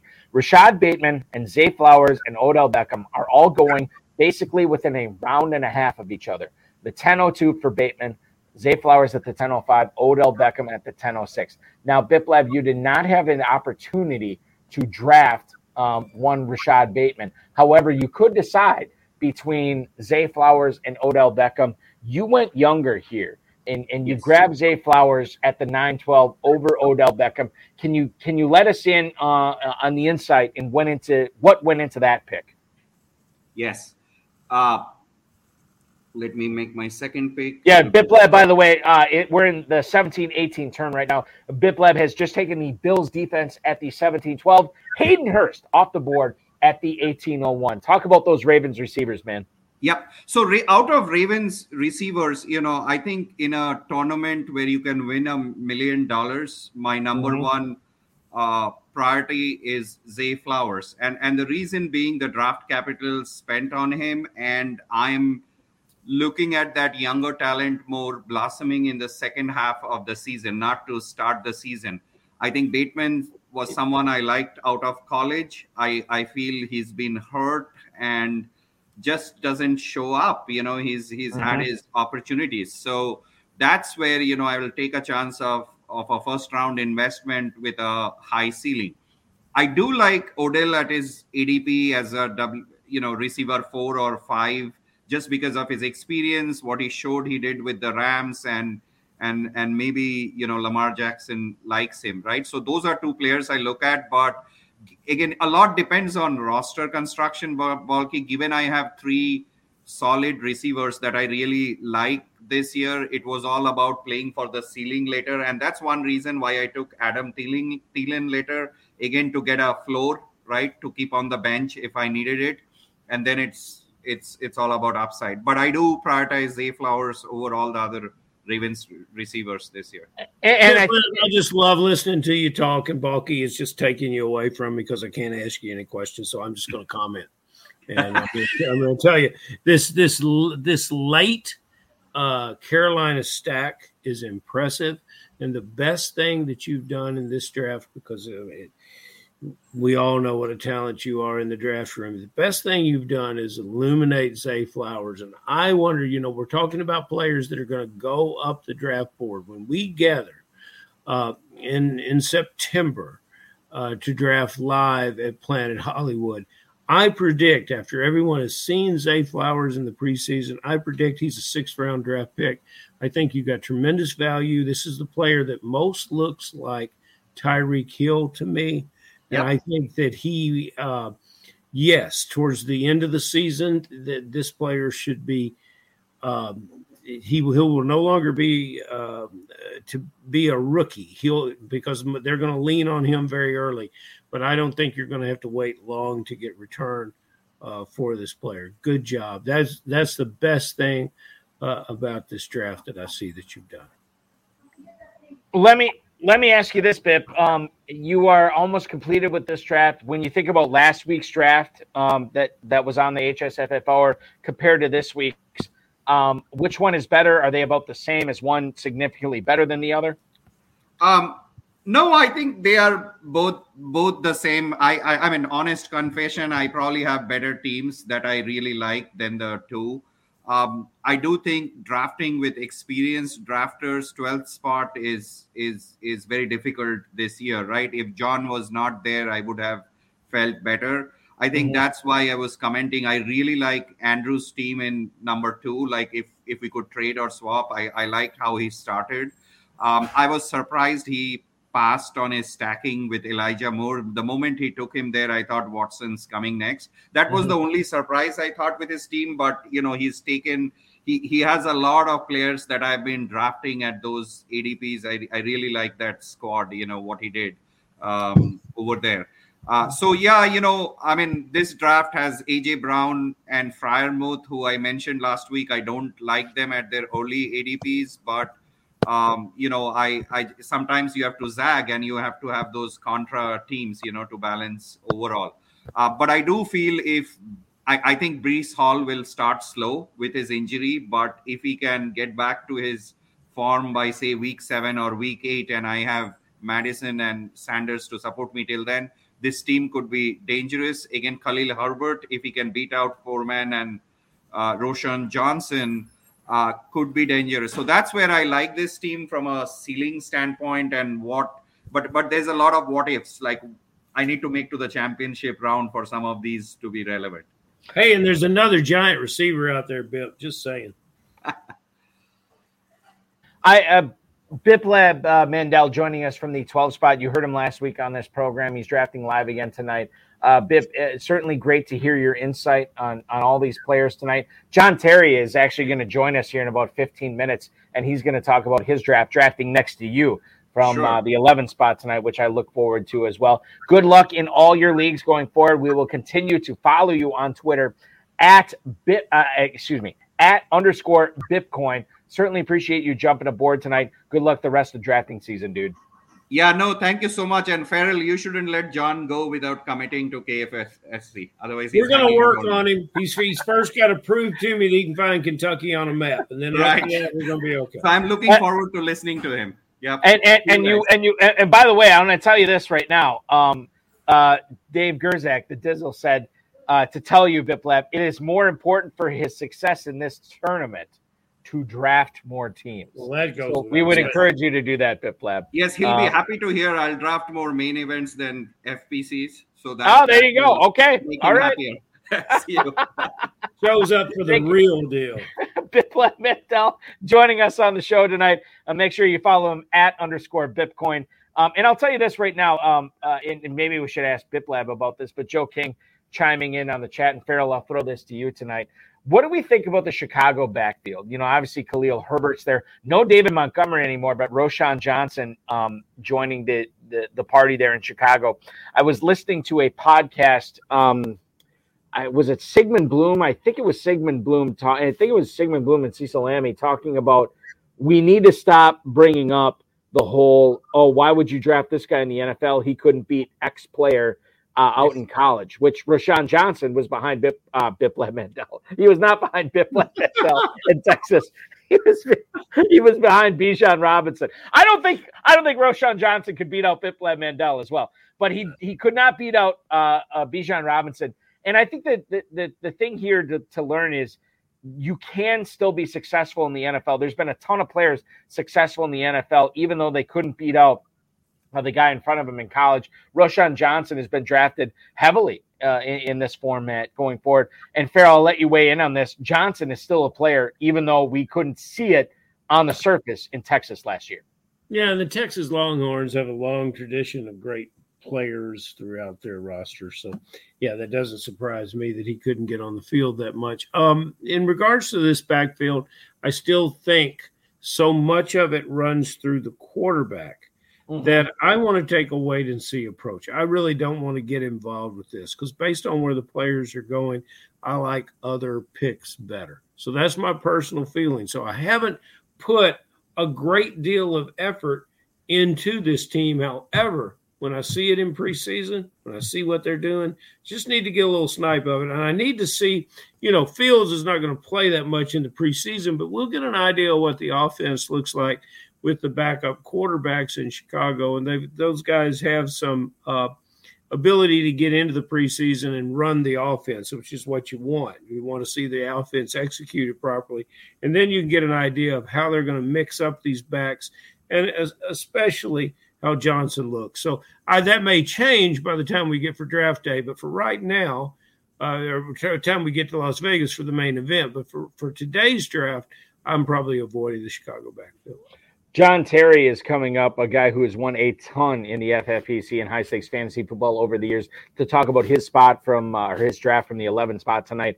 And we're going to get to Bob Hogan one more time before we sign off and get to John Terry. I want to talk about Matthew Zimmer from the 7 spot tonight, the Pava squad, 14th, 15th round. He locks up both Arizona tight ends. Farrell, what do you make of this from a standpoint where he didn't draft Kyler Murray? He's got Watson and Cousins, but he gets Ertz and McBride there, knowing that you do have 2 waiver wire runs prior to the start of the NFL season in the Fantasy Pros Championship. What do you make of the Ertz McBride back-to-back picks here for Team 7? Yeah, because one of them's going to emerge, and both of them are excellent players. And you know what? He may end up keeping both of them. I don't think when he gets into, the season that he's going to know. And so having both those guys and they're not expensive, I think it's a good move. I did it in Dynasty football this year. Yeah. What about Tank Dell in the 17th round? He goes to Remy LeBeau. That is the gentleman we talked to earlier tonight, Jason Nessler.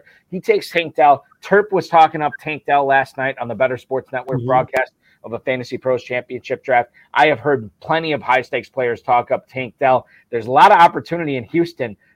There's not a whole lot of better ways to spend a 17th round pick than Tank Dell. I kind of like him late, Farrell, even though I don't like late receivers, but Tank Dell, I think, breaks my rubric on late round receivers. I'm on board with him late. Yeah, why not? How tall is Tank Dell? Ooh, that's a good question. Is he 6 feet? What's the over under on Tank Dell's height? I think we're a little under. Yeah, we're under 5'8". Yeah. 5'8", by the way, just 1 inch shorter than Zay Flowers, and about the same size as Terp. And I think that's why Terp likes Tank Dell. That's good. Yeah, S&S Sports Collectibles. Tank is Diet Zay Flowers. Oh, that's good. None of the sugar, all the aspartame, basically. Diet Dell.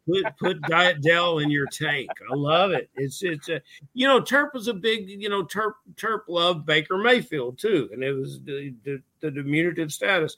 And, I'm a big Boston Scott fan that plays for Terp's team. So, that's anyone named Tank is my guy. So, these are good stuff. The comments in the chat room are much better than my comments. That's all I'm saying. Well, listen, I don't know if that's the case, but it certainly could be. Dave the Dizzle Gerzak chiming in. Nico Collins sucks. Robert Woods is done. Who's left? Dave, that's such an ugly word. Sucks are done, basically. I guess the one and the same here. Ladies and gentlemen, we are through this draft here, all 20 rounds. Let's go with a final check-in from the Hooterville Arnolds, drafting from the 5 spot tonight. Bob Hogan, ladies and gentlemen, let's get a wrap on your draft here, man. We chimed in a couple of times. The first question I want to ask you is something we ran out of time with from your previous spot. Romeo Dobbs at the 10:08 tonight.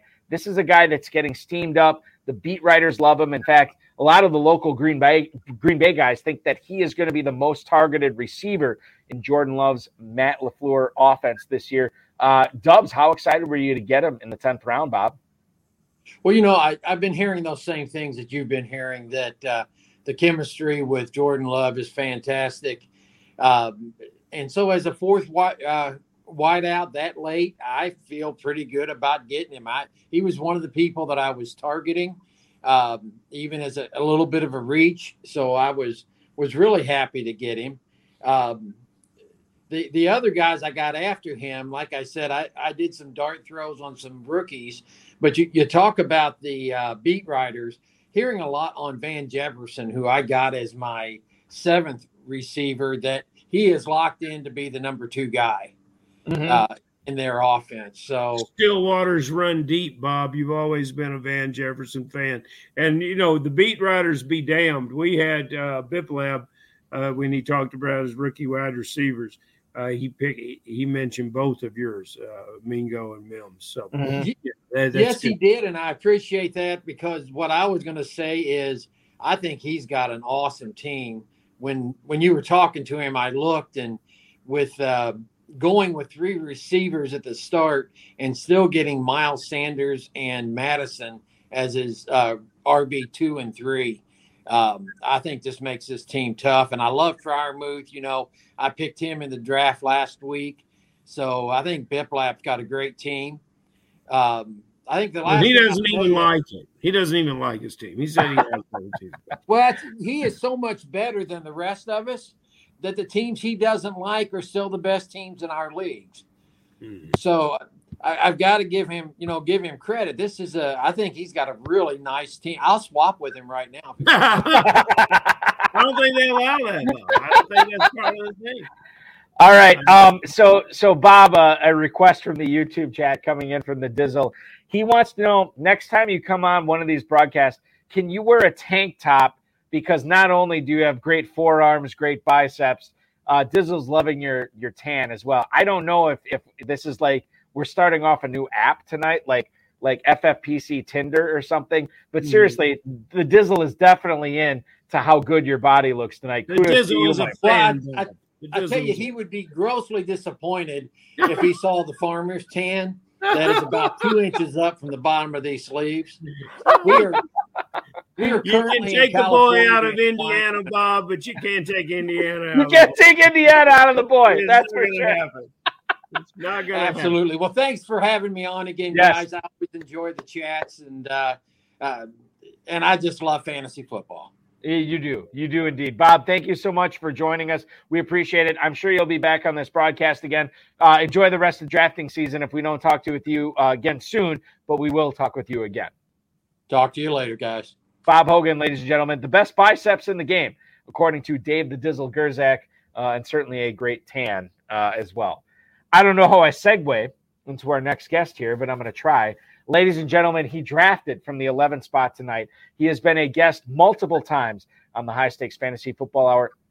The champion, I believe, if I'm remembering correctly, the champion of the Never Too Early Best Ball Tournament that the FFPC put on last year. I know he's in it again this year. He's been drafting a ton of teams so far this year. You know him. You love him. He is Aunt Jemima himself, if I can still say that. It is John Terry joining us on the program tonight.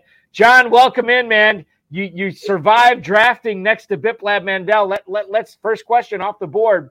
When you found out that Biplab was drafting 12 tonight, how much did your strategy change knowing that you guys are so in tune with how each other likes to draft? Well, I guess my strategy didn't change that much right then, but it's definitely something I thought about every pick when he had 2 after it. Right. I'll put it that way. But yeah, the first thing is when I saw the list come out of the draft order, this was, I believe in this contest, my 45th draft. And I have yet to get a number 1 or number 2 pick. And then I scroll all the way to the end, and then I see I'm right next to Biplab. So, all right. So this begs the question: what were you more upset about? Not getting a number 1 or number 2 pick tonight, or drafting next to Biplab Mandel? Oh gosh, that's close. Yeah, probably being next to Biplab. I gotta, and despite all the jocularity, you were still in the game to the very end. I see where I brought up the fact there was a giant receiver remaining, and you grabbed him, Wan'Dale Robinson, the pride of the UK Wildcats down here. And even in Las Vegas, he was a 10th and 11th round pick in these drafts last year. And he's still the same player, if not better, as he, and you picked up that player in the 20th round. Who were you trying to draft when you mishit on Hunter Renfrow? Who were you trying to Well, the only reason I drafted him is I heard there's trade rumors. So I figured if someone picks him up, maybe it's someone that's actually going to utilize him. I really like your late team starting at quarterback and rolling all the way through the end of the round. It's in this kind of contest, John, how important is it for you to hit on every pick, these double-digit picks? What is it something that you really feel good about, or are you just filling out a roster? And how much of it are you working on the aspect of stacking? Because I don't think you did a whole hell of a lot of it tonight. Well, actually, I did a little bit of stacking. Well, tell us about it. Well, I mean, I know I picked up Wan'Dale at the end, but I already had wide receiver 2 for the Giants with Saquon Barkley. Yeah, go with Jones, and then I've got and there's Jones, and Montgomery go along with Jared Goff. So okay, I have a little bit of it. Okay, fair enough. It just every draft, I think, I mean, you can have a loose plan going in, but it's all just about adapting because every draft's different. So well, when you come to Kentucky and decide to draft out of the 11th spot with our 3rd round reversal, you will not have to draft Keenan Allen there, which is good. Don't you think that Keenan Allen, a guy like you that's been around John Terry, don't you think you want to get a little youth in your lineup? And Keenan Allen, Well, I will say I don't have any Mike Williams because every time that guy jumps up for a ball, he comes down hurt. Yeah, so he's not a guy that I draft. But I don't know. I think Keenan Allen's got a little more left in him. I mean, if he can stay healthy, I mean, he's by far their best receiver, I think. Okay, so Ridley went after Allen. So did Cooper. So did Judy. Do you not like those guys a little more than Allen? Well, to me, the early round picks are more about your pick not busting than hitting a home run. I got you. Okay, fair. I like that. I think if your picks early, live up to expectations, and then you can find those guys later in the draft that are, far exceed expectations to mesh up with them, then I think you're doing well. I mean, I think we forget every year. I mean, like half the players in the first 4 rounds wind up busting. Yeah. All these guys are not going to pan out. So, I mean, if you can eliminate, the guys coming off of ACLs and, things like that, just to at least reduce the risk. And I mean, Ridley, I do have some Ridley, and I don't hate him, but I mean, he hasn't played football in a long time. So I'm just curious. Listening to you talk, it's like you're playing poker at the World Series, and I'm playing solitaire with a 47 card deck. You just really know what you're doing here, man. It's fantastic. So John, let me ask you, and Farrell kind of alluded to this a little bit. You got Barkley, right? You added Wan'Dale Robinson in the last round, but the thing was you got Daniel Jones in the 13th. You added Amon-Ra St. Brown in the first round. You didn't add Jared Goff until the 13th. 14th round, beg your pardon. Is stacking for you just sort of happenstance? Like if it happens, great. And if it presents itself, you're going to take advantage. Or is this something that you do plan for, given your first few picks, you're going to try to make it happen? It's all just if the opportunity is there. I think you have to just kind of take it as it goes. I mean, my plan going in obviously was not to wait so late on QB. I was just waiting to see when value came around. And I do really like Daniel Jones with that coach in year 2. I think, with the addition of Waller, I mean, he could put up some numbers. And then the reason I took Goff as in the next round as my backup is I think, Jones may or may not be a guy that you start every week. And Goff at least is an easy guy to identify. Like you basically can't start him on the road and you can start him at home. So it's easier to plug in and make lineup decisions. I have a question. Go ahead, Phil. Alec Pierce.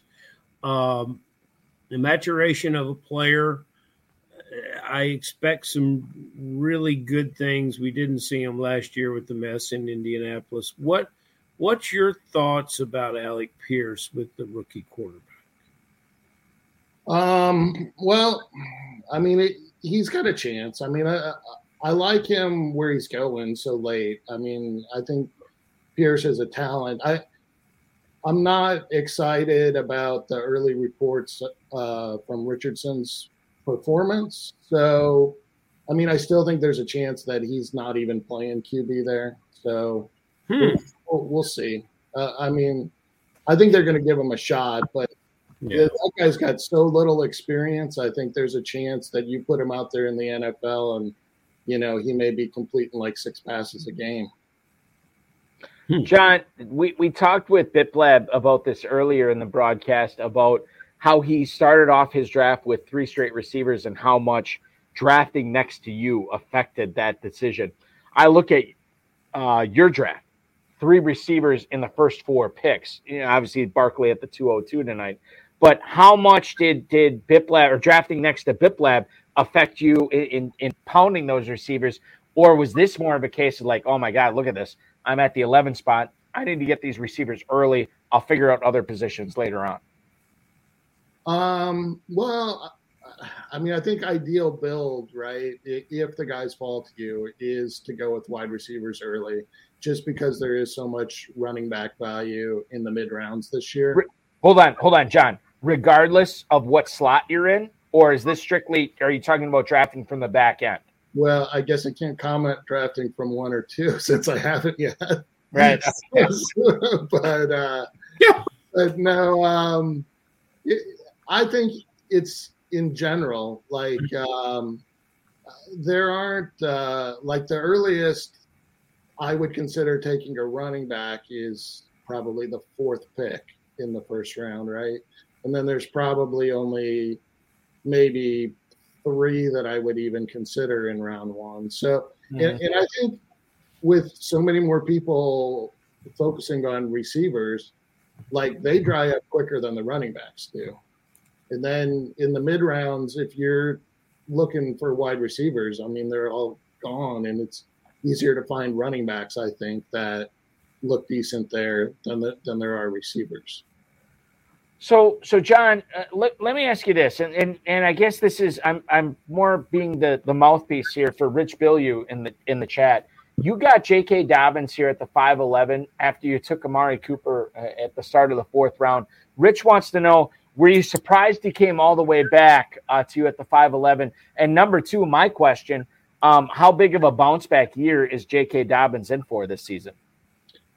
Yeah, I have quite a bit of Dobbins. I do really like him. I know they're changing up the offense. I don't expect them to run near as much as they used to, but I do expect him to get a bigger share of the touches and hopefully some receptions. Yeah, I was surprised he fell that far. I normally he goes a little bit earlier, so he was sitting at the top of my queue for at least a half to 3/4 of a round there. Which one of these tight ends do you see emerging, and how quickly will you cut the other two? Yeah, just before John answers that, I'll tell you right now. So John Terry from the 11 spot tonight, David Njoku at the 8:02, Greg Dulcich at the 10:02, Cole Kmet at the 12:02. John, how do you answer Farrell's question here with those tight ends? Yeah, well, I mean, obviously, again, I was hoping to go tight end earlier, but didn't really have a great opportunity.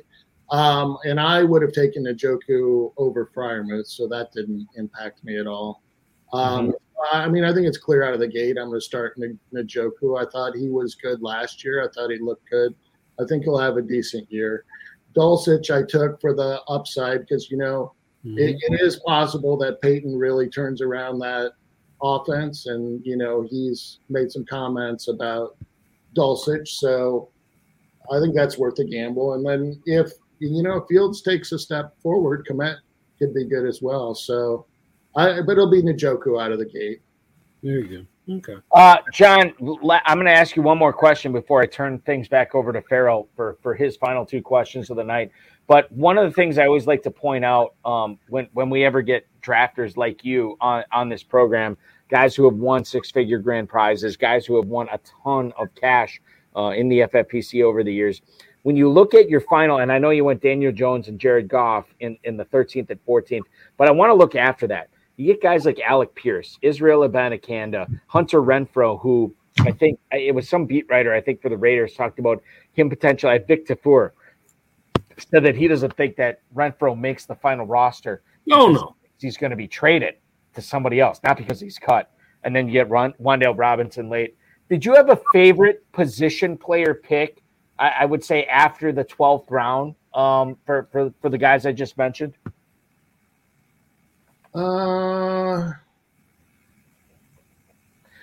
by the way, it's probably no, Bulky, I did not have a favorite is a correct answer here if you want to go that direction. Yeah, I mean, looking at it back now, it's probably Wan'Dale, but I mean he's a risk because he's still hurt. So right. You just don't know how quickly he's gonna bounce back. But he definitely flashed last year, and it's just a matter if he can catch up now that he's got so much competition there and get back into that rotation.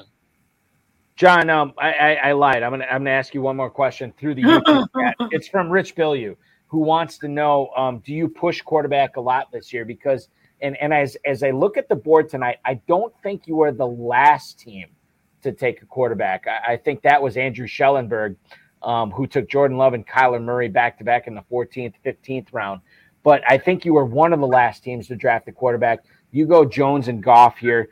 Can you answer Rich's question here? And I know the Dizzle is chiming in that he's comfortable with Jones and Goff as his starting quarterbacks in this format if he was to play it. Your thoughts on how far you've been pushing quarterbacks in general this season? Yeah, I normally don't push it this far. I would say on probably a third of my teams, I have one of Mahomes, Hurts, or Allen. And then probably on all but maybe getting all the way to maybe 90% of my teams from there, you've got that next tier down to Deshaun Watson.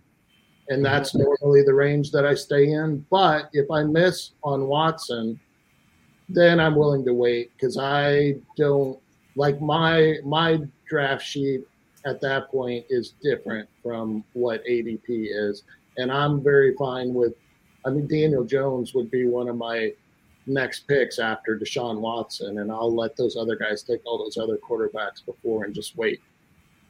Jones touchdowns this year. How many passing touchdowns, Daniel Jones?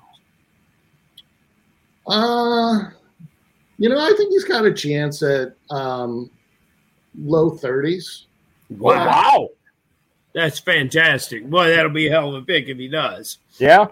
And Waller will have 10 of them, so that's a good. Yeah, okay. You take. Hold on, Farrell. I'm going to interrupt you here. My apologies. I want to chime back on this Daniel Jones thing. What is giving you the impetus to say I think low 30s is a chance for him, given the veritable unknowns at wide receiver, and granted the addition of Darren Waller, the retention of Saquon Barkley? Why are you kind of, in my opinion, more bullish on Daniel Jones than a lot of the other high-stakes drafters? Year two of the coach working with Daniel Jones, him knowing the offense better. I think he flashed last year. And plus, I mean, Daniel Jones scores a lot with his legs too. I mean, yeah, he does. He ran a lot last year. So, but I was just thinking passing TDs. I think that's ambitious, but man, if you think that, you've got to get to the sports book. But because how many Balky last year? 14. I think it was 14. I'm going to look it up and confirm 14, right now. He ran for 5, I think. I think that's right. But if he does that, this is a heck of a team. You know, you're a prolific drafter. You're a successful drafter. How many touchdowns, Balky? He threw for 15 last year. 15, but that was just passing as far as 2022 goes. Yeah. As far as rushing goes, last year he actually ran in 7 touchdowns. Yeah. Okay, that's impressive. Okay, so John, my question, and then we'll take the light off BipLab here. How do you like your team as compared to all your others? And then do you see another squad here? I see a couple I really like. But do you see another squad here that you're really impressed with? I would say on my team, it's always hard to look at them on paper. And I think every year when you go back and you look at the team that won it all and you look at their draft, you look at it and you're like, yeah, I could have drafted that team. Yeah, oh yeah. I mean, all of us could have done that. It doesn't like stick out to you as something overly special. But no, I think mine is pretty average compared to what I think based on most of my drafts. And to be honest, I haven't had a chance to study most of the board yet. Okay. I like team 2. Well, I think everybody does. Yep, absolutely. By the way, Andrew Schellenberg, who I was hoping he would pop on for a little bit tonight. I was talking to him on the phone today. His flight got canceled. He had a 6-hour drive back to Jacksonville, Florida, where he lives. And he was looking forward because he's actually going out of town again with his family. He was looking forward for the draft to be some sort of reward or distraction from his life. But his flight got canceled. He had to drive 6 hours. He drafted this team, and now he's packing up and getting his family ready for this upcoming weekend of travel. So God bless Andrew Schellenberg. He still drafted, as John Terry said, drafted a really good team tonight. Anyone that travels on July 4th, go weekend, God bless them. I'm proud of them. I really like what Brad Petri did. When he first went in, he went with Kincaid with the upside, and then he went with some solid vets and finishing up with Ferguson, who we just don't know what that's going to look like down in Dallas. That's why that guy is a consistent winner. So as Singletary, it's a player. There's so many players at this time of the year that I love, John. Can you tell us one that you real quick, and I hate to interrupt, and I'm going to let you answer this question. If it wasn't a good joke, I wouldn't interrupt. But Brad Petri went with the law firm at tight end in this draft, the law firm of Dalton, Dawson, and Ferguson, which was like probably a popular one, right? Going forward, Dalton, Dawson, and Ferguson, they will represent you in any sort of personal injury case, and hopefully they will help you win $1 million in the FantasyPros Championship. If that law firm is in Kentucky, it would have to be Dalton, Jake, but that's whole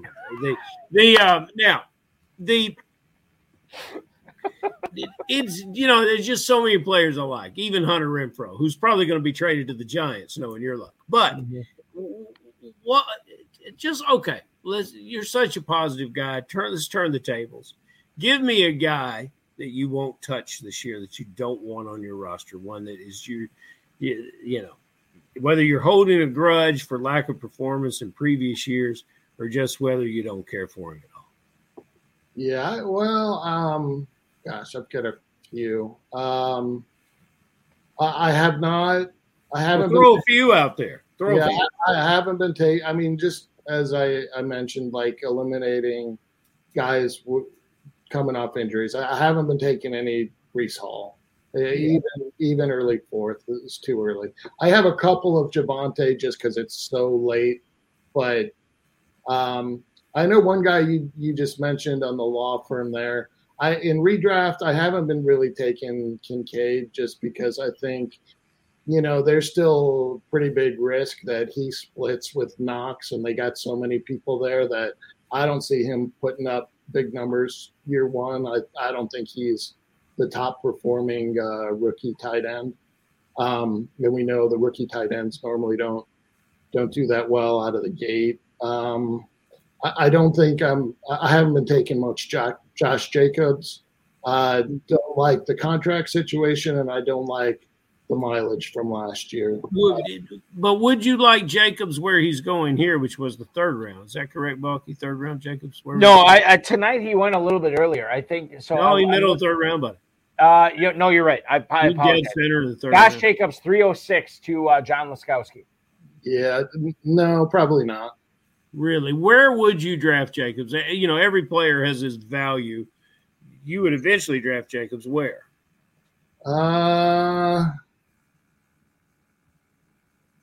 Depending on my, probably fourth round. So that's not. But John Terry doesn't like Josh Jacobs. We now get Josh Jacobs in the seventh round. Once we get to Planet Hollywood, he'll continue to drop, be the same place he was last year. It could happen. It could happen. Yeah. Farrell, we're going to get to John's, the guy he's targeting here, but I want to ask this question from the YouTube chat. Biplab Mandel. John, how many KFFSC teams are you drafting this year, competing against the likes of Mason Spain, Danny Mueller, myself, Biplab Mandel, Andrew Schellenberg, all these guys, Bob Hogan, all these guys that we're drafting tonight, Petre and Larson as well. How many teams are you in for the KFFSC? If I am able to meet my July goal, then I will draft a few teams in the KFFC this year. What is your July goal? Well, my goal was to do all my fantasy pros early, so I'm telling myself I can't draft any in July. We won't be seeing you in Kentucky this year then, because you'll be drafting tomorrow.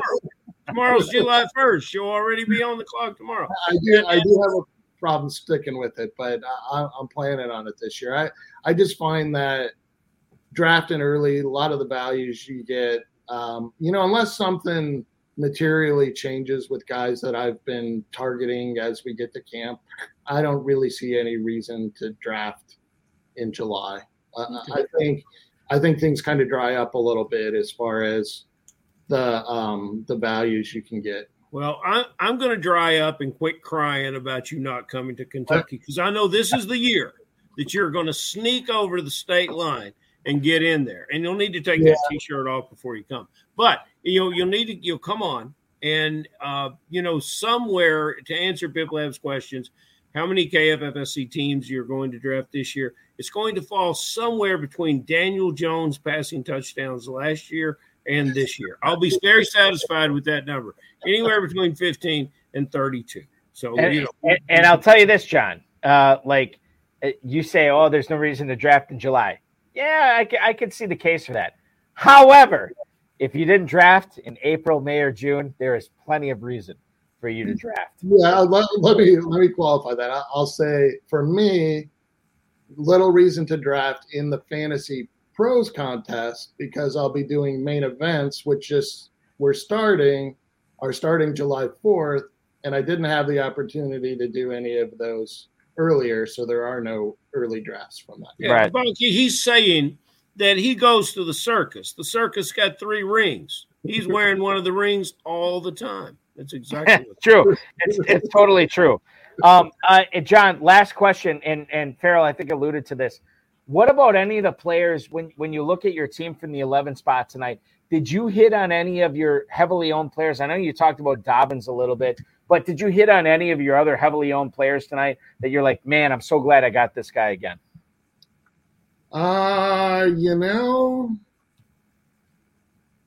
Not really. Wow. Was it because of the talent and drafting next to Biplab tonight? Or was it just a case of value falling to you in other spots?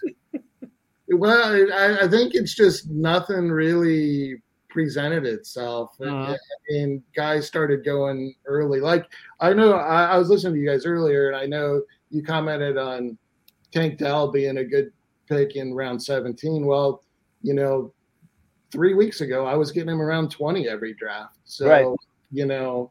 You wait on him, and now people start taking him earlier. So,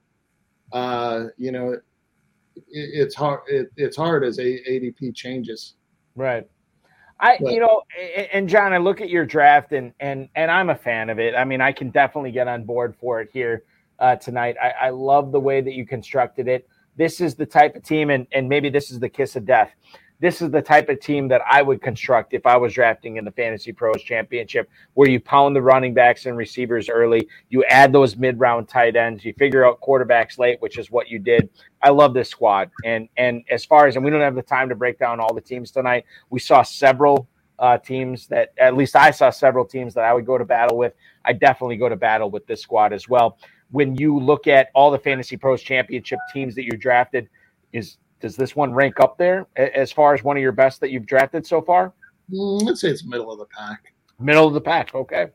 Well, and I was talking about this on one of my other shows this week, where it's like oftentimes the team that you think you killed it on in drafts usually doesn't win anything. But it's the teams are like, oh, God, I sucked hind you know what on this one. I don't want to say it, because I don't want to get YouTube mad at me. But when you suck hind, you know what? Those are the teams oftentimes that end up being really good, right? And those are the teams that end up finishing in the money. And so middle of the pack, certainly this could work your way, man. I know you are not done yet. I know you will continue drafting. This is a message to you, John Terry, and to Farrell Elliott. As best as you can, keep John Terry out of all my KFFSC leagues. And I know I won't have to face him in the FFPC as well. But good luck to you the rest of the way, John. Thank you so much for carving out some time tonight. We really appreciate it. And good luck the rest of the drafting season, dude. All right, thanks. Have a good holiday weekend. You got it. Happy 4th to you. John Terry, a winner of numerous FFPC leagues, the defending champion of the Never Too Early Best Ball Tournament with the FFPC as well. Farrell, I noticed I have not. Now, here's the thing. We will not have a show this coming week. Any shows this coming week. No, we're not. We can't do it because I will be in the North Woods of Wisconsin muskie fishing, and I will not have good enough video internet to do a show up here or up there, excuse me, when I leave tomorrow morning. I'm about 10 hours away from leaving on a 4-hour drive up north. So what we will do is we will not do any shows next week, but what we will do is we will have 2 shows the following week. We're going to do a show on Monday, July 10th, and we will also do a show coming up. It would have been not this coming Friday, but the following Friday, which will be July 14th. We will do 2 shows again. Now, people ask me, will you be covering live drafts? There's a non-zero chance of that. I don't know yet. Just give me some time. We'll work it out. Follow at HSFFR on Twitter, at Eric Balkman, at FFPC, and that is the best way to know what we will be covering here on this channel. In the meantime, KFFSE.com, at J. Farrell Elliott on Twitter, at KFFSC Official on Twitter. That is where you can find out all the leagues to join the Kentucky Fantasy Football State Championship. I'm going to be with my family for the next 10 days here. I will be jonesing for Kentucky drafts, so I'm sure I will be joining at least one of the slow drafts going on in the Run to Daylight, the KFFC main events, which will be coming up as far as drafting goes soon. I encourage everybody to join me to join the KFFC to compete against me, John Terry, Biplab Mandel, a lot of the players, Bob Hogan, Mason Spain, who will be competing in that. Join those. It's a lot of fun. And, of course, at the FFPC. Farrell, be good. We will talk with you again basically on July 10th will be our next show here. See you then, Balky.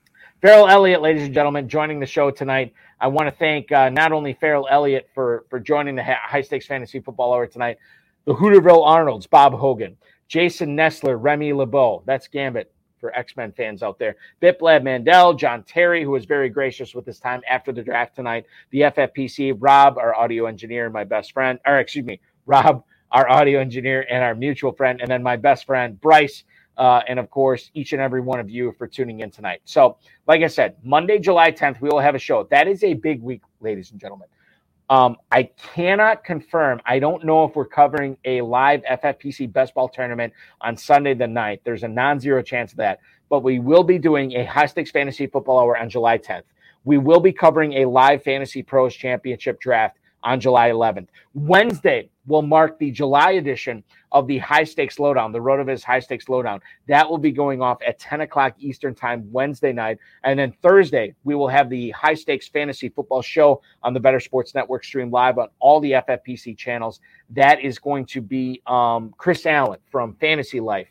Me and him will chop it up for 2 hours. That's going to be a lot of fun. And then we will do a bonus High Stakes Fantasy Football Hour coming up that Friday, ladies and gentlemen, July 15th. I believe July 14th. Sorry. July 14th, we'll do 2 HSFF hours that week since we will have no HSFF hours next week. I just don't have the internet bandwidth to do it. So we are loaded up for bear the second week of July. And before you know it, we're covering the Pros versus Joe's drafts coming up late in July. Remember, you can win a pair of $1 million grand prizes at myffpc.com in the FFPC main event and the Fantasy Pros Championship. Play fantasy football year-round with Dynasty Leagues at myffpc.com. 1,300 plus leagues over nearly a decade. We've been running them. Not a single one has ever folded. If you want to continue to hang out and watch all this great fantasy football advice, fantasy football drafts on the YouTube channel, make sure you are doing that right now by liking the video, subscribing to the channel, commenting on the video, sharing it,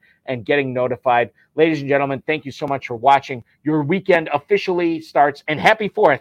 Your holiday weekend officially starts now.